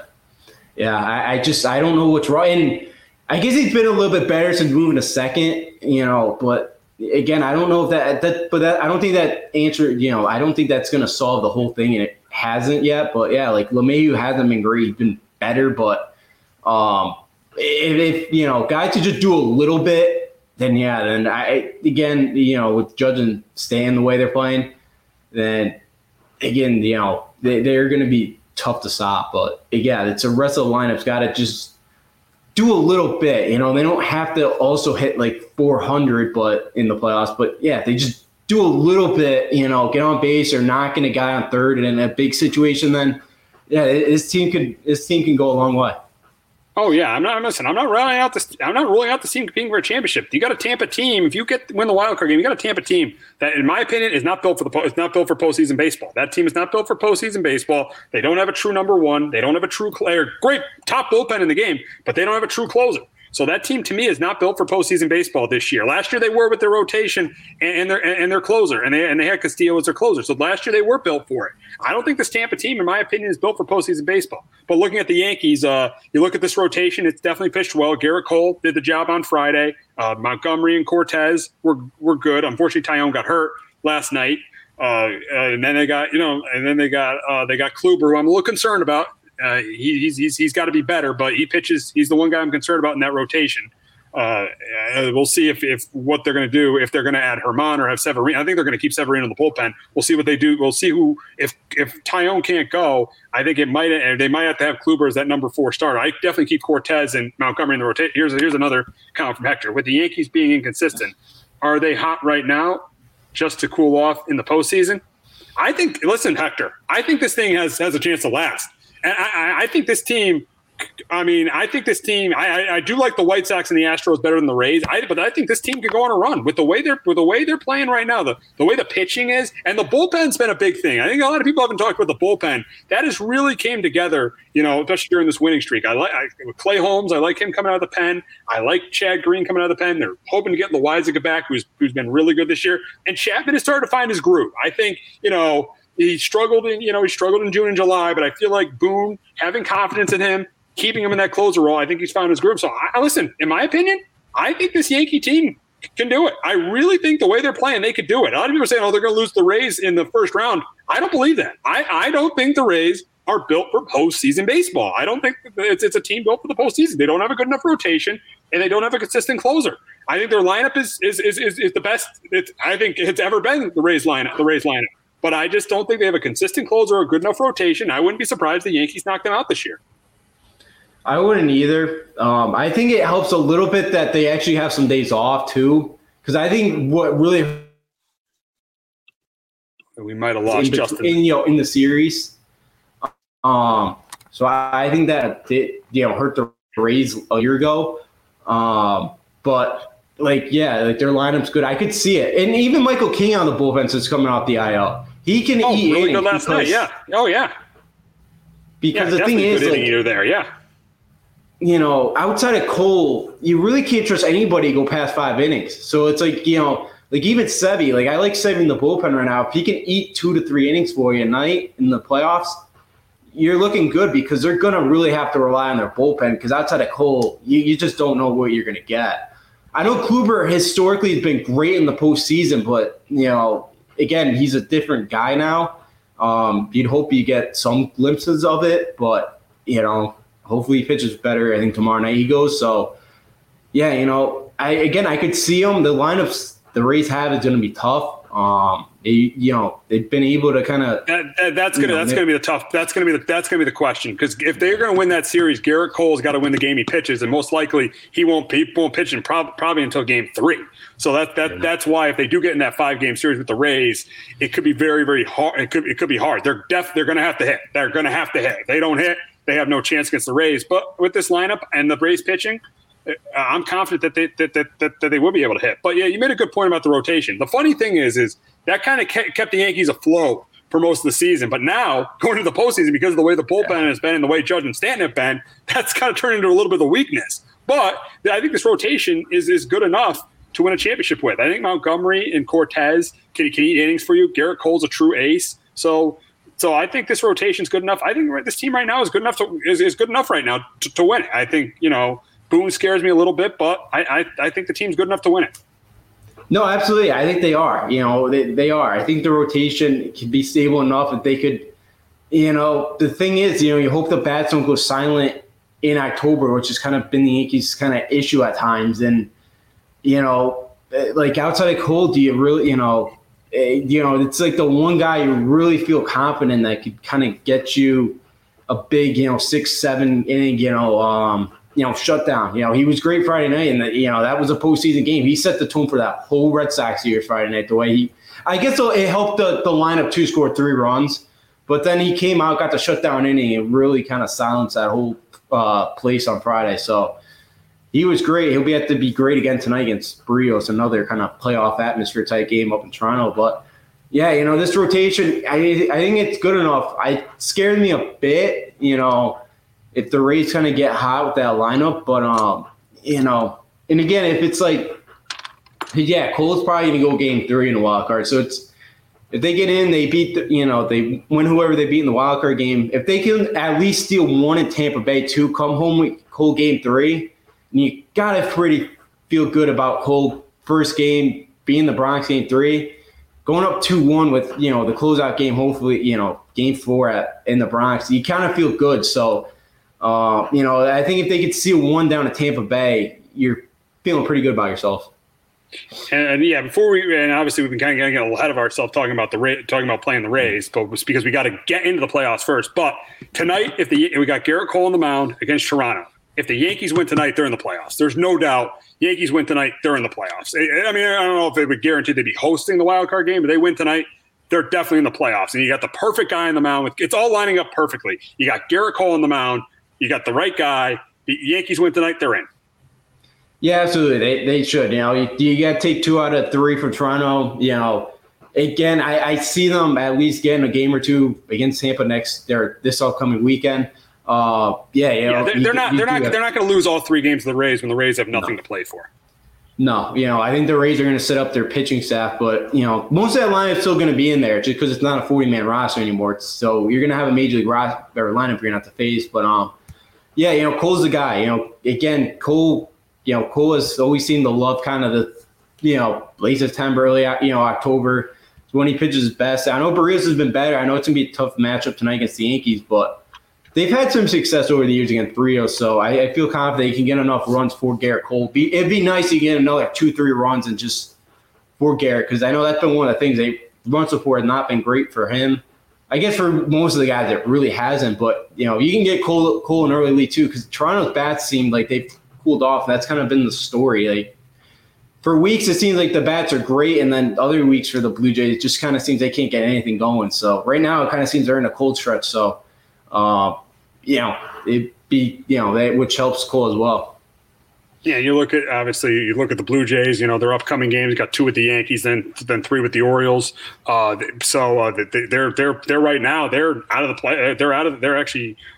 They're behind the Mariners too, so they're a game behind the Red Sox and now a half game behind the Mariners. So the Blue Jays, they definitely got to win at least to be in the playoffs. They got to, I think, at least seeing who the Mariners and Red Sox, seeing their schedules, the Blue Jays got to win at least one of these 2 games against the Yankees.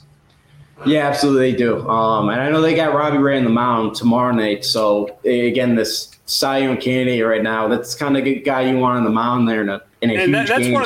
And that's one of the reasons why I don't want to face the Blue Jays in the wild card game, because I think there's a good chance Ray will pitch in that wild card game. And we'll obviously get to Sale, because if Sale has to pitch this weekend, he probably won't pitch in the wild card. He'll come out of the bullpen, but he might not start in the wild card game. But if say Ray, the Blue Jays somehow make the playoffs, Ray is definitely going to be on the mound against Sale in that wild card game.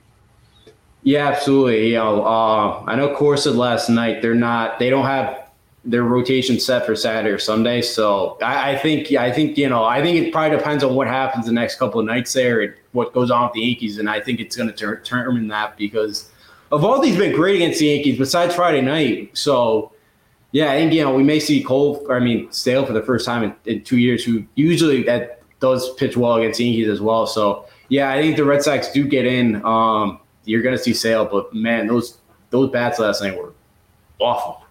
And we got to get to the Red Sox, and really, yeah, the bats. I think the bats. The biggest story is obviously the bullpen, but we'll get to the bats. And the bats. Look at, the last 4 games, Bogart, 3 hits last night. Bogart's 1 for 16, and JD 2 for 13 in their last 4 games. I mean, that's.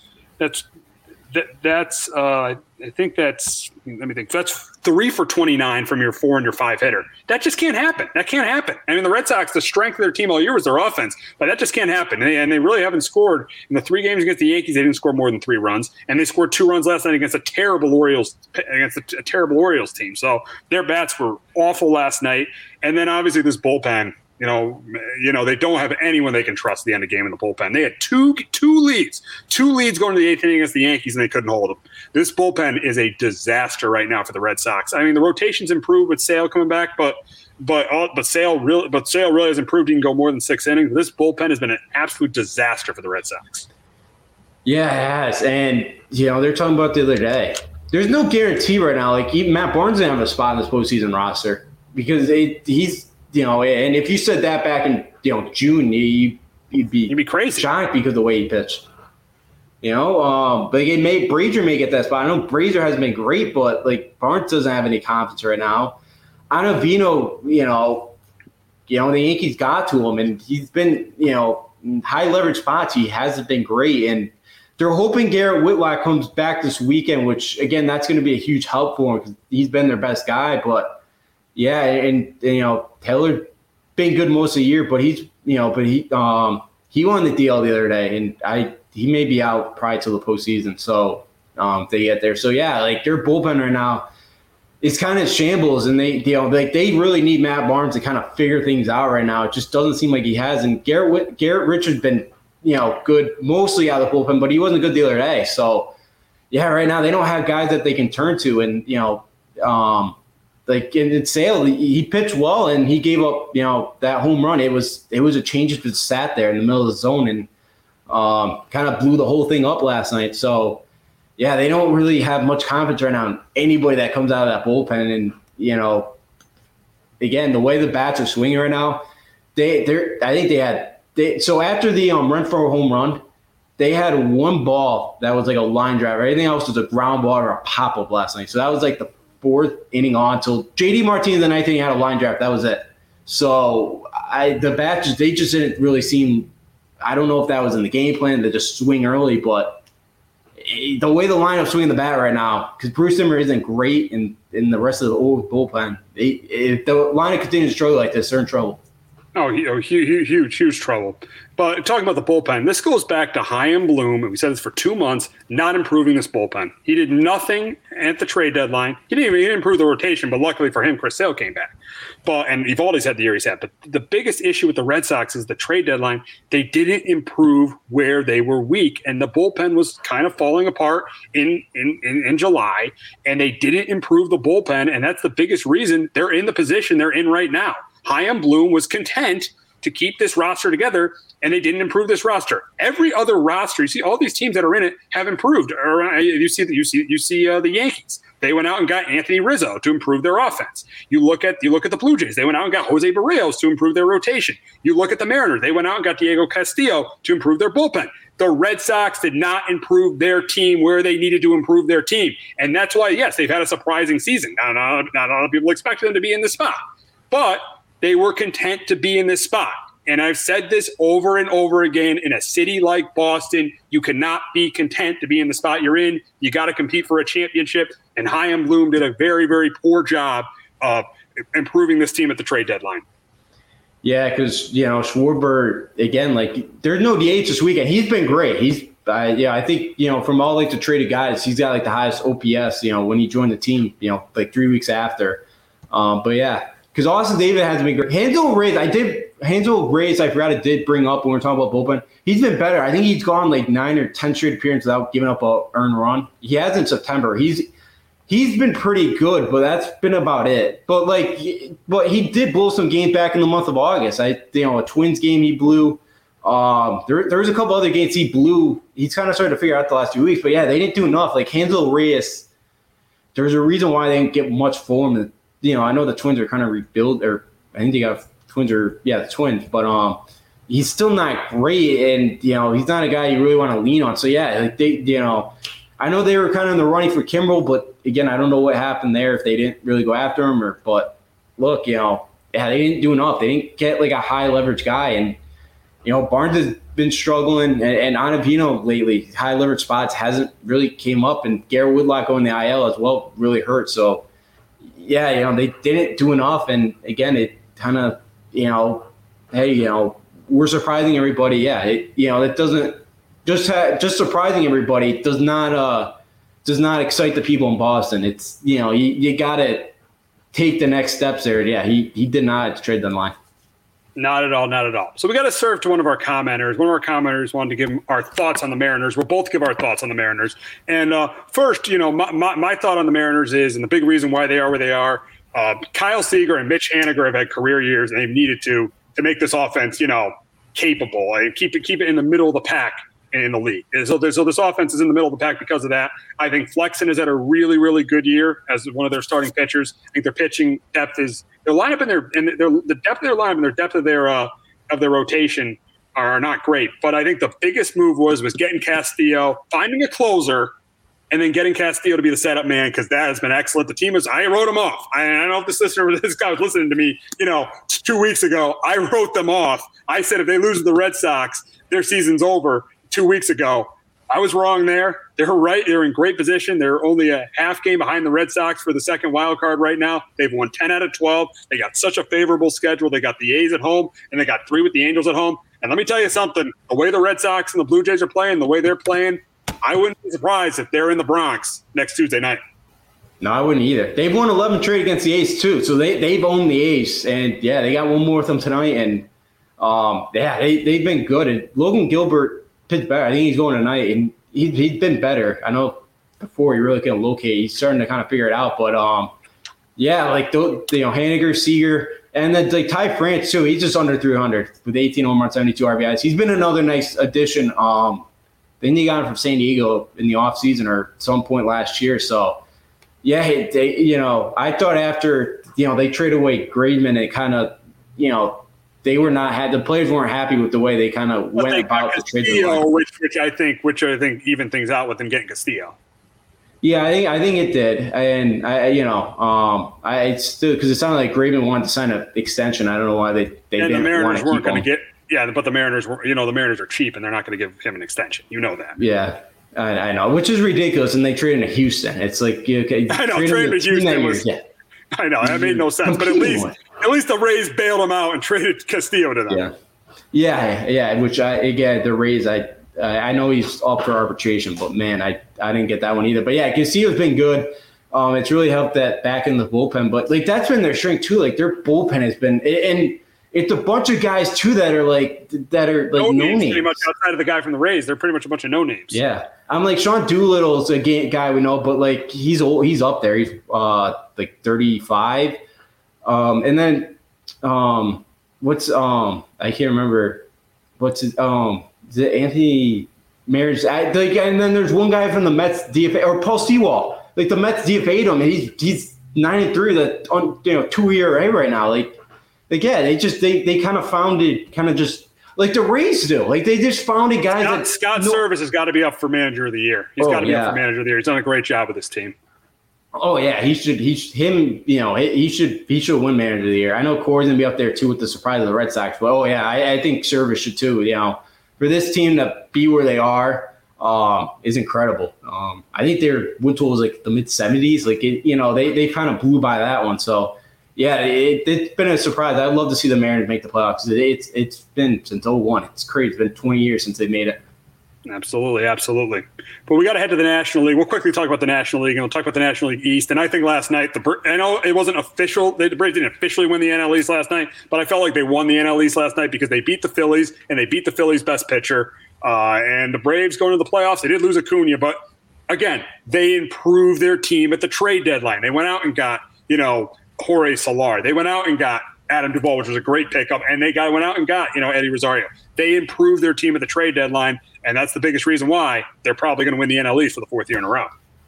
Yeah, absolutely. And at that time too, it was like, you really couldn't believe the Mets were, the Mets weren't doing much. DeGrom just got hurt, and it's like, the Mets have kind of been up and down all year, and they didn't really have. They didn't believe that the Mets were going to win it. I mean, they didn't get Baez, but that's pretty much all they did. That's about it, yeah. They needed pitcher. I know they got Rich Hill, but like they needed more pitching than that. And I didn't think Baez was the guy. That they needed somebody else in that lineup. But the Braves wanted. The Braves didn't really, didn't believe the Mets were going to win this thing. They took advantage of it. Yeah, I think Adam Duvall's still leading the National League in RBIs right now. Or he's like second. Like Adam Duvall, he's not a guy you think of, and it's been great. And yeah, they knocked out their best pitcher, Wheeler last night. And now you got Max Fried, who's been really good on the mound tonight to really kind of. They're in a great spot right now. I don't see them giving this thing up 3.5 games right now. NL West race. And this is important. People don't realize how. Yes, both these teams are definitely in the playoffs. This is so important because the loser is going to have to play a team that's the hottest. They're going to have to play the hottest team in baseball. The Cardinals have won 17 in a row. The team that doesn't win this division. Giants lead by 2 games, and I don't see the Giants giving this up. I know they got the Padres to close out, but I think the Padres have mailed it in. I think they sweep the Diamondbacks, and the Dodgers. I think it comes right down to the end because I think these teams don't lose this week because both teams are too good. Gabe Kapler obviously has done a great job with the Giants, but both these teams are too good. The Dodgers got the Padres. I think they win all those games, and they got the Brewers pretty much playing for nothing. They know they're going to probably play the Braves in the first round. So I think the Dodgers. I think it's close to the end, but I can't see the Giants the way they played this year giving it up. I got the Giants winning the NL West. Yeah, I'm with you. They're up 2 games right now. I see the Giants being able to closing out. They're, I think, 15-2 against the Diamondbacks. They have 2 more with them, and the Padres who have just they pretty much just have quit. And the Dodgers have Scherzer tonight on the mound. He's 10-0 in the Dodgers uniform, so I don't see them losing the Padres tonight. I see that. I don't see the Giants losing at all until they clinch that actual National League West scenario. Because that Cardinals team, they're really starting to remind me of that Indians team back 2017 where they won 22 straight in September. They weren't, nobody thought they were going to make the playoffs. They won 22 straight, and they ran the table and got to Game 7 against the Cubs. So, you mean I would not want to 2006? You mean the 2016? Oh yeah, 16. Yeah, my bad. 2016 team. I could see the Cardinals going on a run. They're playing some good baseball. Yeah, you don't want to face them in a wild card game. That's another discussion for another day. They need to, because it's not fair that Dodgers and the Giants may have to play each other. It should be the Braves. It should be the Braves playing that wild card game against the Cardinals, not the Dodgers or Giants. But again, as you said, it's a discussion for another day. Yeah. But we got to move on to some college football. It's a huge week in college football. We got to move on to that. But before we talk about college football, we got a couple promos from Clovercrest Media.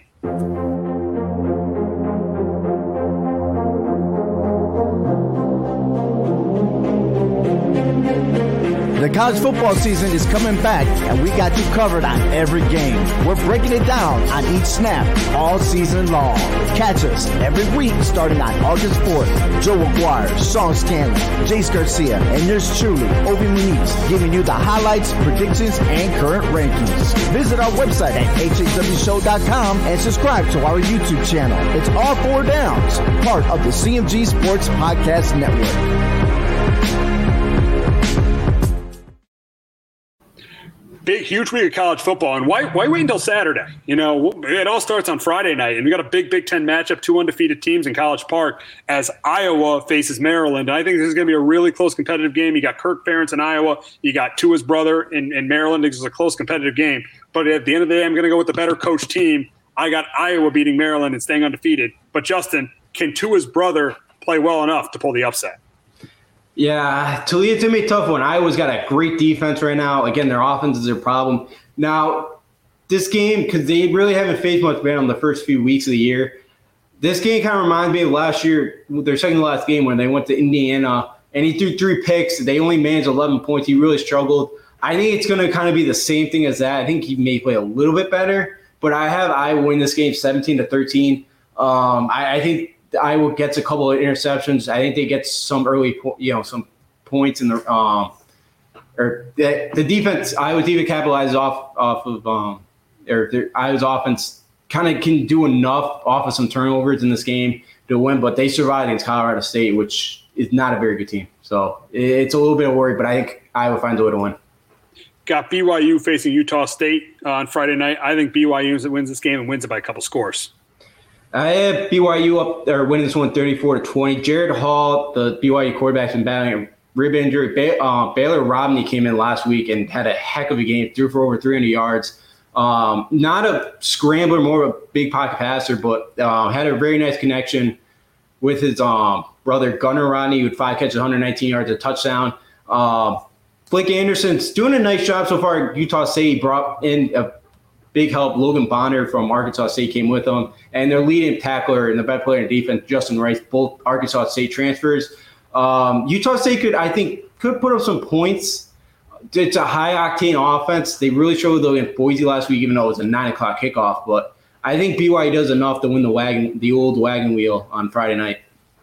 Huge. Oh, here we go. Here we go with Big J with Jace. First 5 road games for BYU this season, they are fake. Only got big wins because they were at home.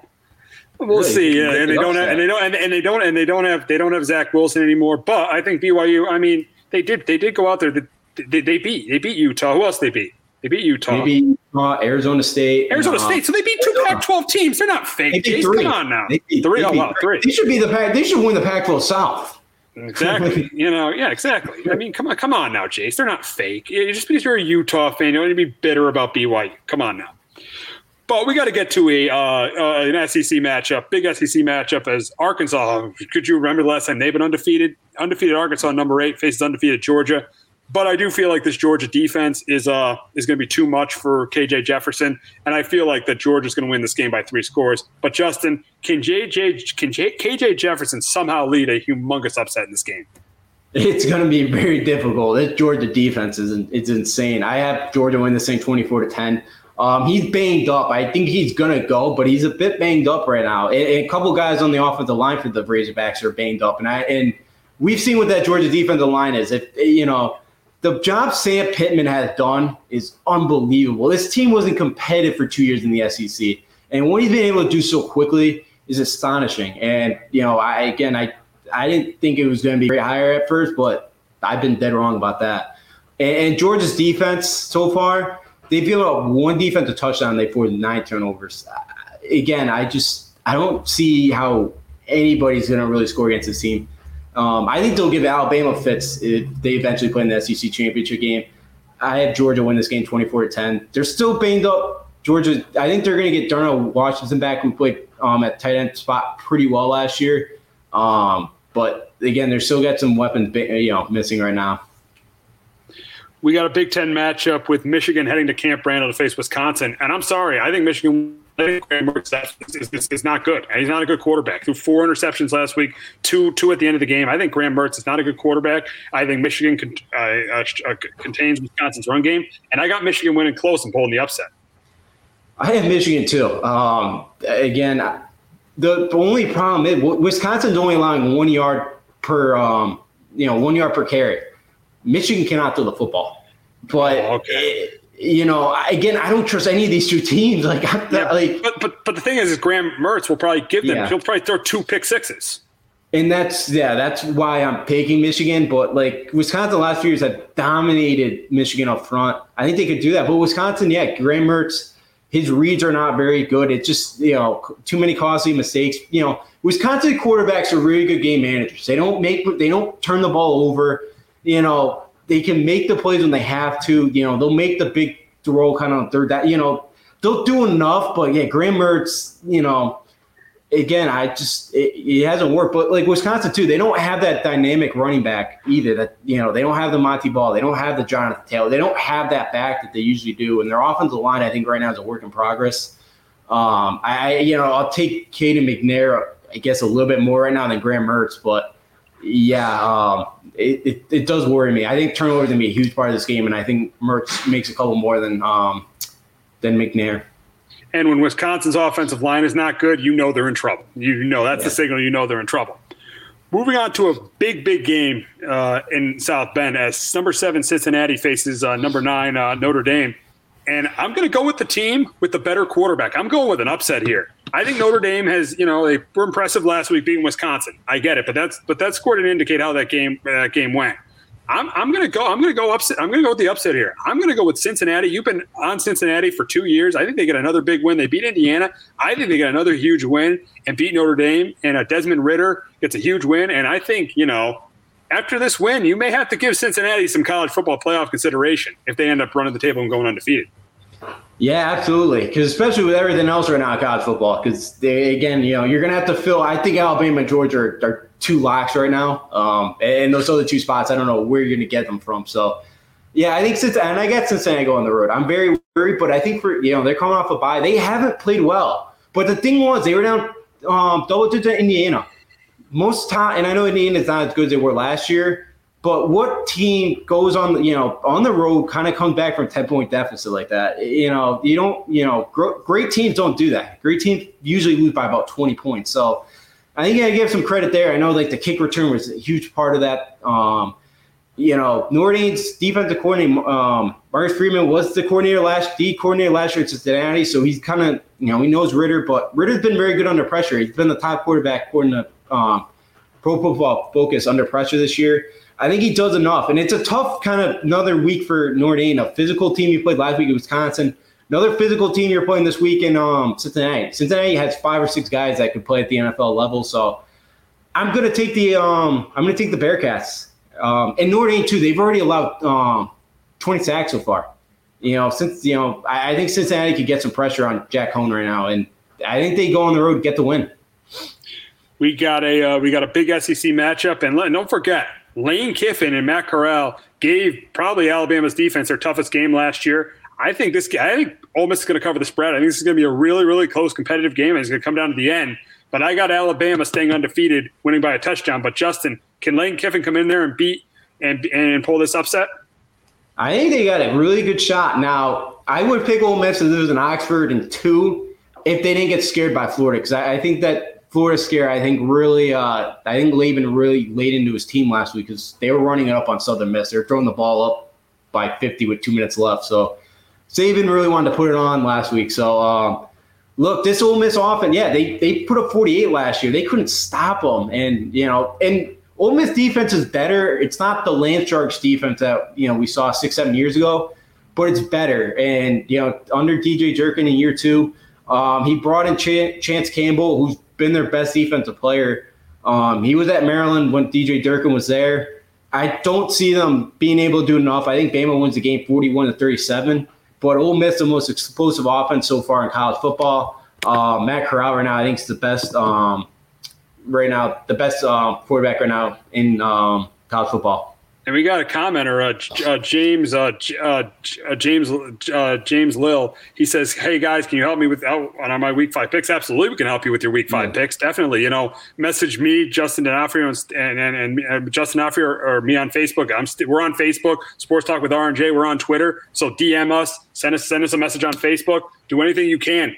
Absolutely, we absolutely want to help you with your Week 5 picks. We'd be really helpful too. So send us a message on Facebook, give us a DM on Twitter. You just type in Sports Talk with R&J. It's right there. So definitely, I definitely want to help.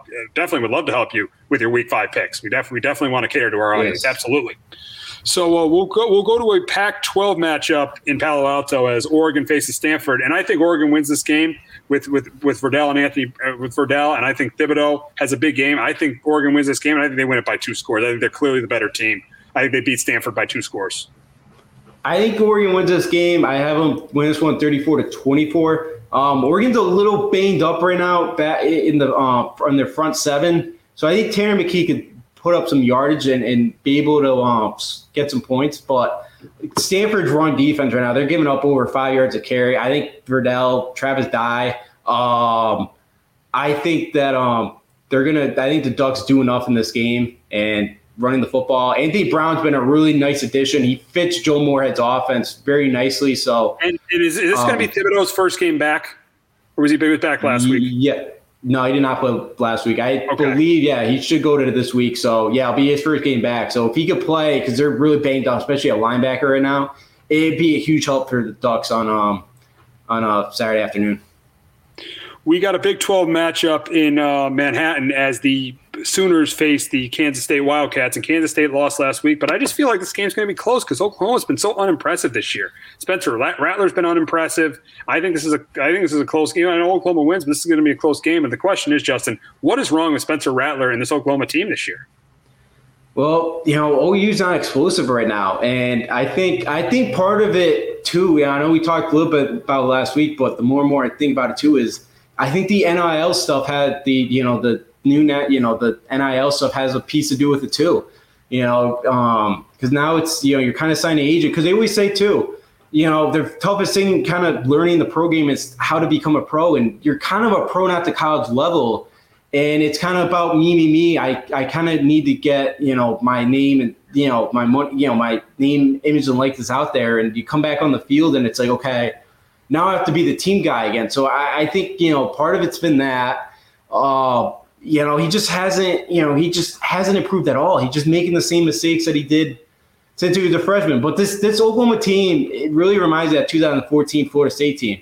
You know, Jameis Winston underperformed most of that year. And Florida State won half their games by one score and then got absolutely blitzed in the college football playoff by Oregon. So this Oklahoma team's really giving me that kind of sense of they're going to have to pull out a lot of close games. But Rattler just hasn't really improved. And, again, I just, I don't, and I know the wide receiver core is pretty young too, but they have pieces. So, and Kennedy Brooks, for some reason, I know he was out, he opted out last year, but like he hasn't really even gotten going in the running game. So, this Oklahoma offense, right? And think about this too. Where would this Oklahoma team be right now if it wasn't for this defense? And who'd be saying that 3 or 4 years ago? That I know, crazy to think that right now. Crazy. Yeah, but in the game, I have Chris Kielman. He's 2-0 against Lincoln Riley. It's been his kryptonite. You got Red River rivalry next week for Oklahoma. I'm gonna say Oklahoma pulls this thing out 24-20, but Will Howard, he's not a great thrower. But you saw when Garrett Greene came in last week for West Virginia late in that game, that read option kind of was good against West Virginia had success against the option against Oklahoma. He's good at that, so I think he's going to be able to put up some yards, but I just don't think they have enough offense in this game. But it wouldn't shock me if they lose this game. And Rattler too. I don't know if you heard too that the student section was chanting Caleb Williams last week. So wow, he's feeling the heat right now. And we will get to before we get to the next game, we'll get to some comments. Jay said, "Don't forget Kansas State has won the last 2 meetings," and I'm not going to forget the game when they beat. The last year they beat them at Norman. I'm never going to forget the game when they beat them with Kyler Murray. No, it wasn't Kyler Murray. That was 2 years ago when they beat him. I'm not. Oh, that was Jalen Hurts. Jalen Hurts here when they beat him 2 years ago. I'll never forget that one. So it's the last 2 meetings. Kansas State has won over Oklahoma, and we'll just get quickly. I'll throw out some spreads. We got UCLA, Arizona State. I think you take the points. I think you take UCLA even minus 3. I think you take UCLA in that one.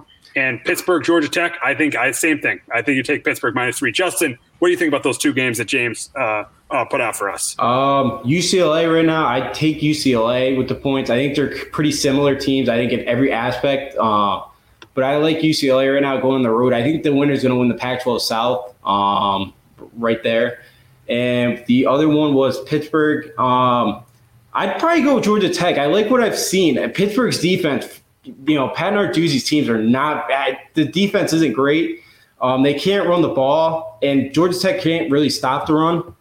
I mean, they can't stop the run, but they're very good in the secondary, Georgia Tech, so I think they do enough. I know Georgia Tech's coming off a big win at North Carolina. They played Clemson tough. I like what Jeff Collins is doing. I think Georgia Tech could pull it off and get the win at home. All righty, so we got another comment from James, but we're going to get to this. We're going to talk about this game. We got Baylor, 2 undefeated teams in the in the Big 12s. We got Baylor facing Oklahoma State, and I got Oklahoma State winning this game. And yes, James, to answer your question, I think they cover the spread in this game. I got Oklahoma State beating Baylor by a touchdown. Justin, I'm going to ask you the question. James James gave us. You think Oklahoma State can win and cover in this game? Yes, I think they will. Oklahoma State really dominated that game against Kansas State last week. They outgained them by about 200 yards, and Baylor was outgained by Iowa State by 200 yards. I think Oklahoma State's a better team. Garrett Boheman has played really well. He's been a very good game manager, done what he's had to do in this game or, in the games. But this is a tough one. Oklahoma State at home at night, it's always a tough one to win, to go out there and win it. I think Oklahoma State, does win. I have Oklahoma State win this game 30-21. I think Spencer Sanders, he take care of the football. I think they do well, and they win this game. We got an SEC matchup. We got Florida heading to Lexington to face Kentucky, and I think this is going to be Kentucky's reality check. I feel like Emory Jones is going to have a big game. I think Will Levis is going to have a tough day against this Florida defense. I got Florida winning this by 3 or 4 scores. But Justin, can Levis somehow, the Connecticut guy, keep the Wildcats undefeated? It's going to be tough. I have Kentucky going down this one, 31-24.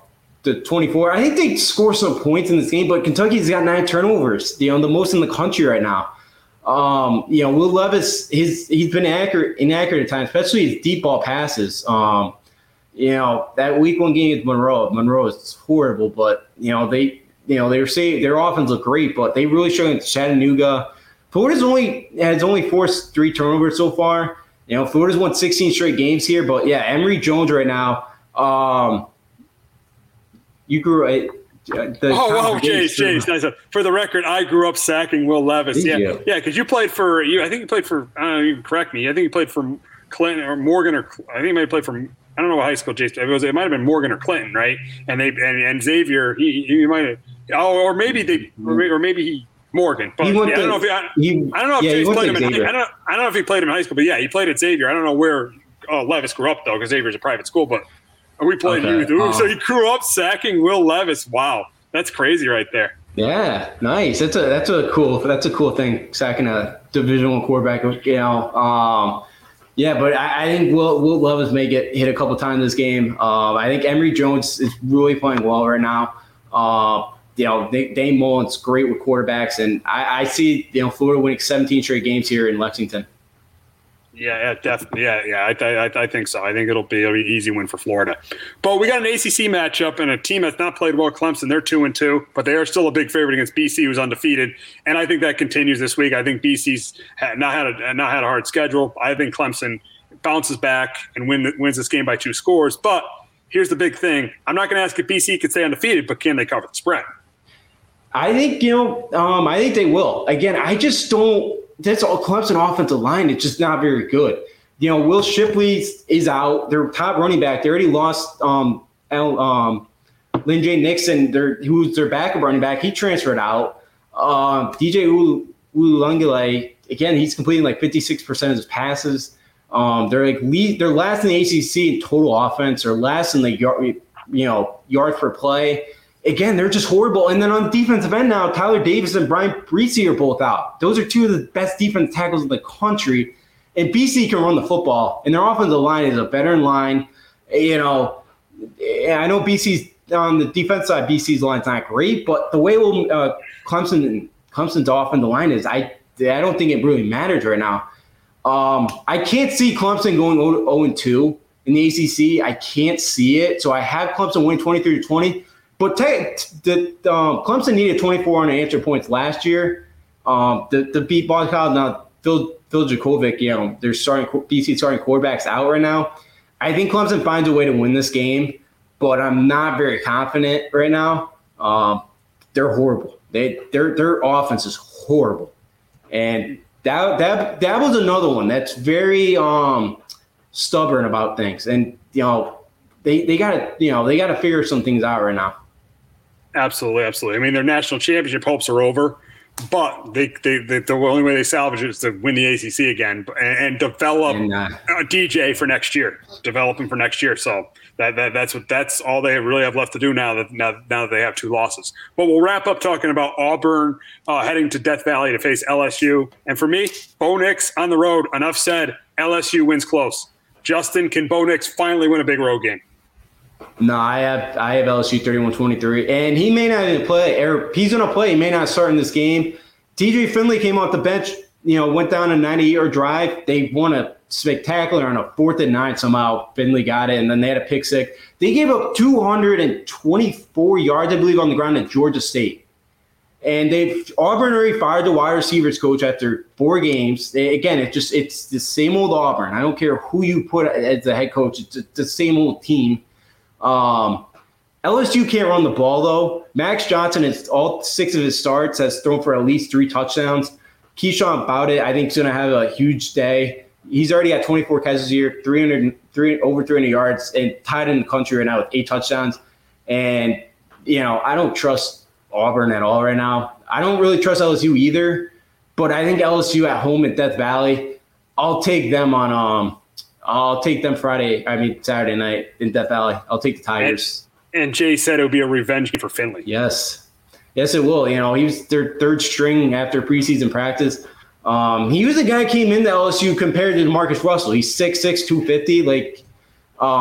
He's highly touted it, but he played well against South Carolina. The rest of wasn't great after that. So I think you got to start him for the drama. He played well. He gave that team a sense of kind of life last week. So I'm going to take Auburn, and I see James's comment just now about Rice and Southern Miss. I don't really have a good feel in that game. I kind of watched a little bit of both teams. They're not very good, both of them. I'd stay away personally, but if you have to pick it, I'd probably go Rice. But I'm not very confident though. Yeah, we'll see what happens between those two teams. But that's going to wrap it up this week on Sports Talk with R&J. For Jace Garcia, our producer, who did a great job. For Justin D'Onofrio, I'm Steve Risser. We'll be back next week talking about the baseball postseason, Week 5 of the NFL season, and Week 6 of the college football season. Have a great weekend, everyone.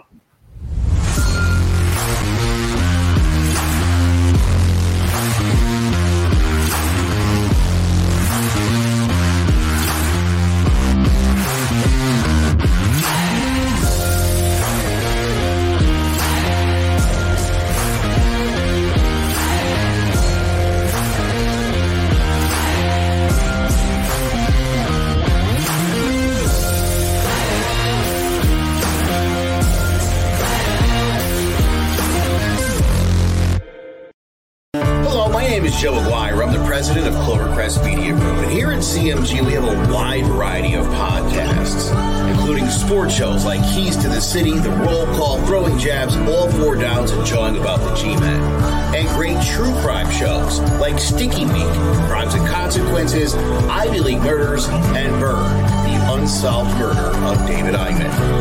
You can find all these podcasts and so much more by visiting clovercrestmedia.com.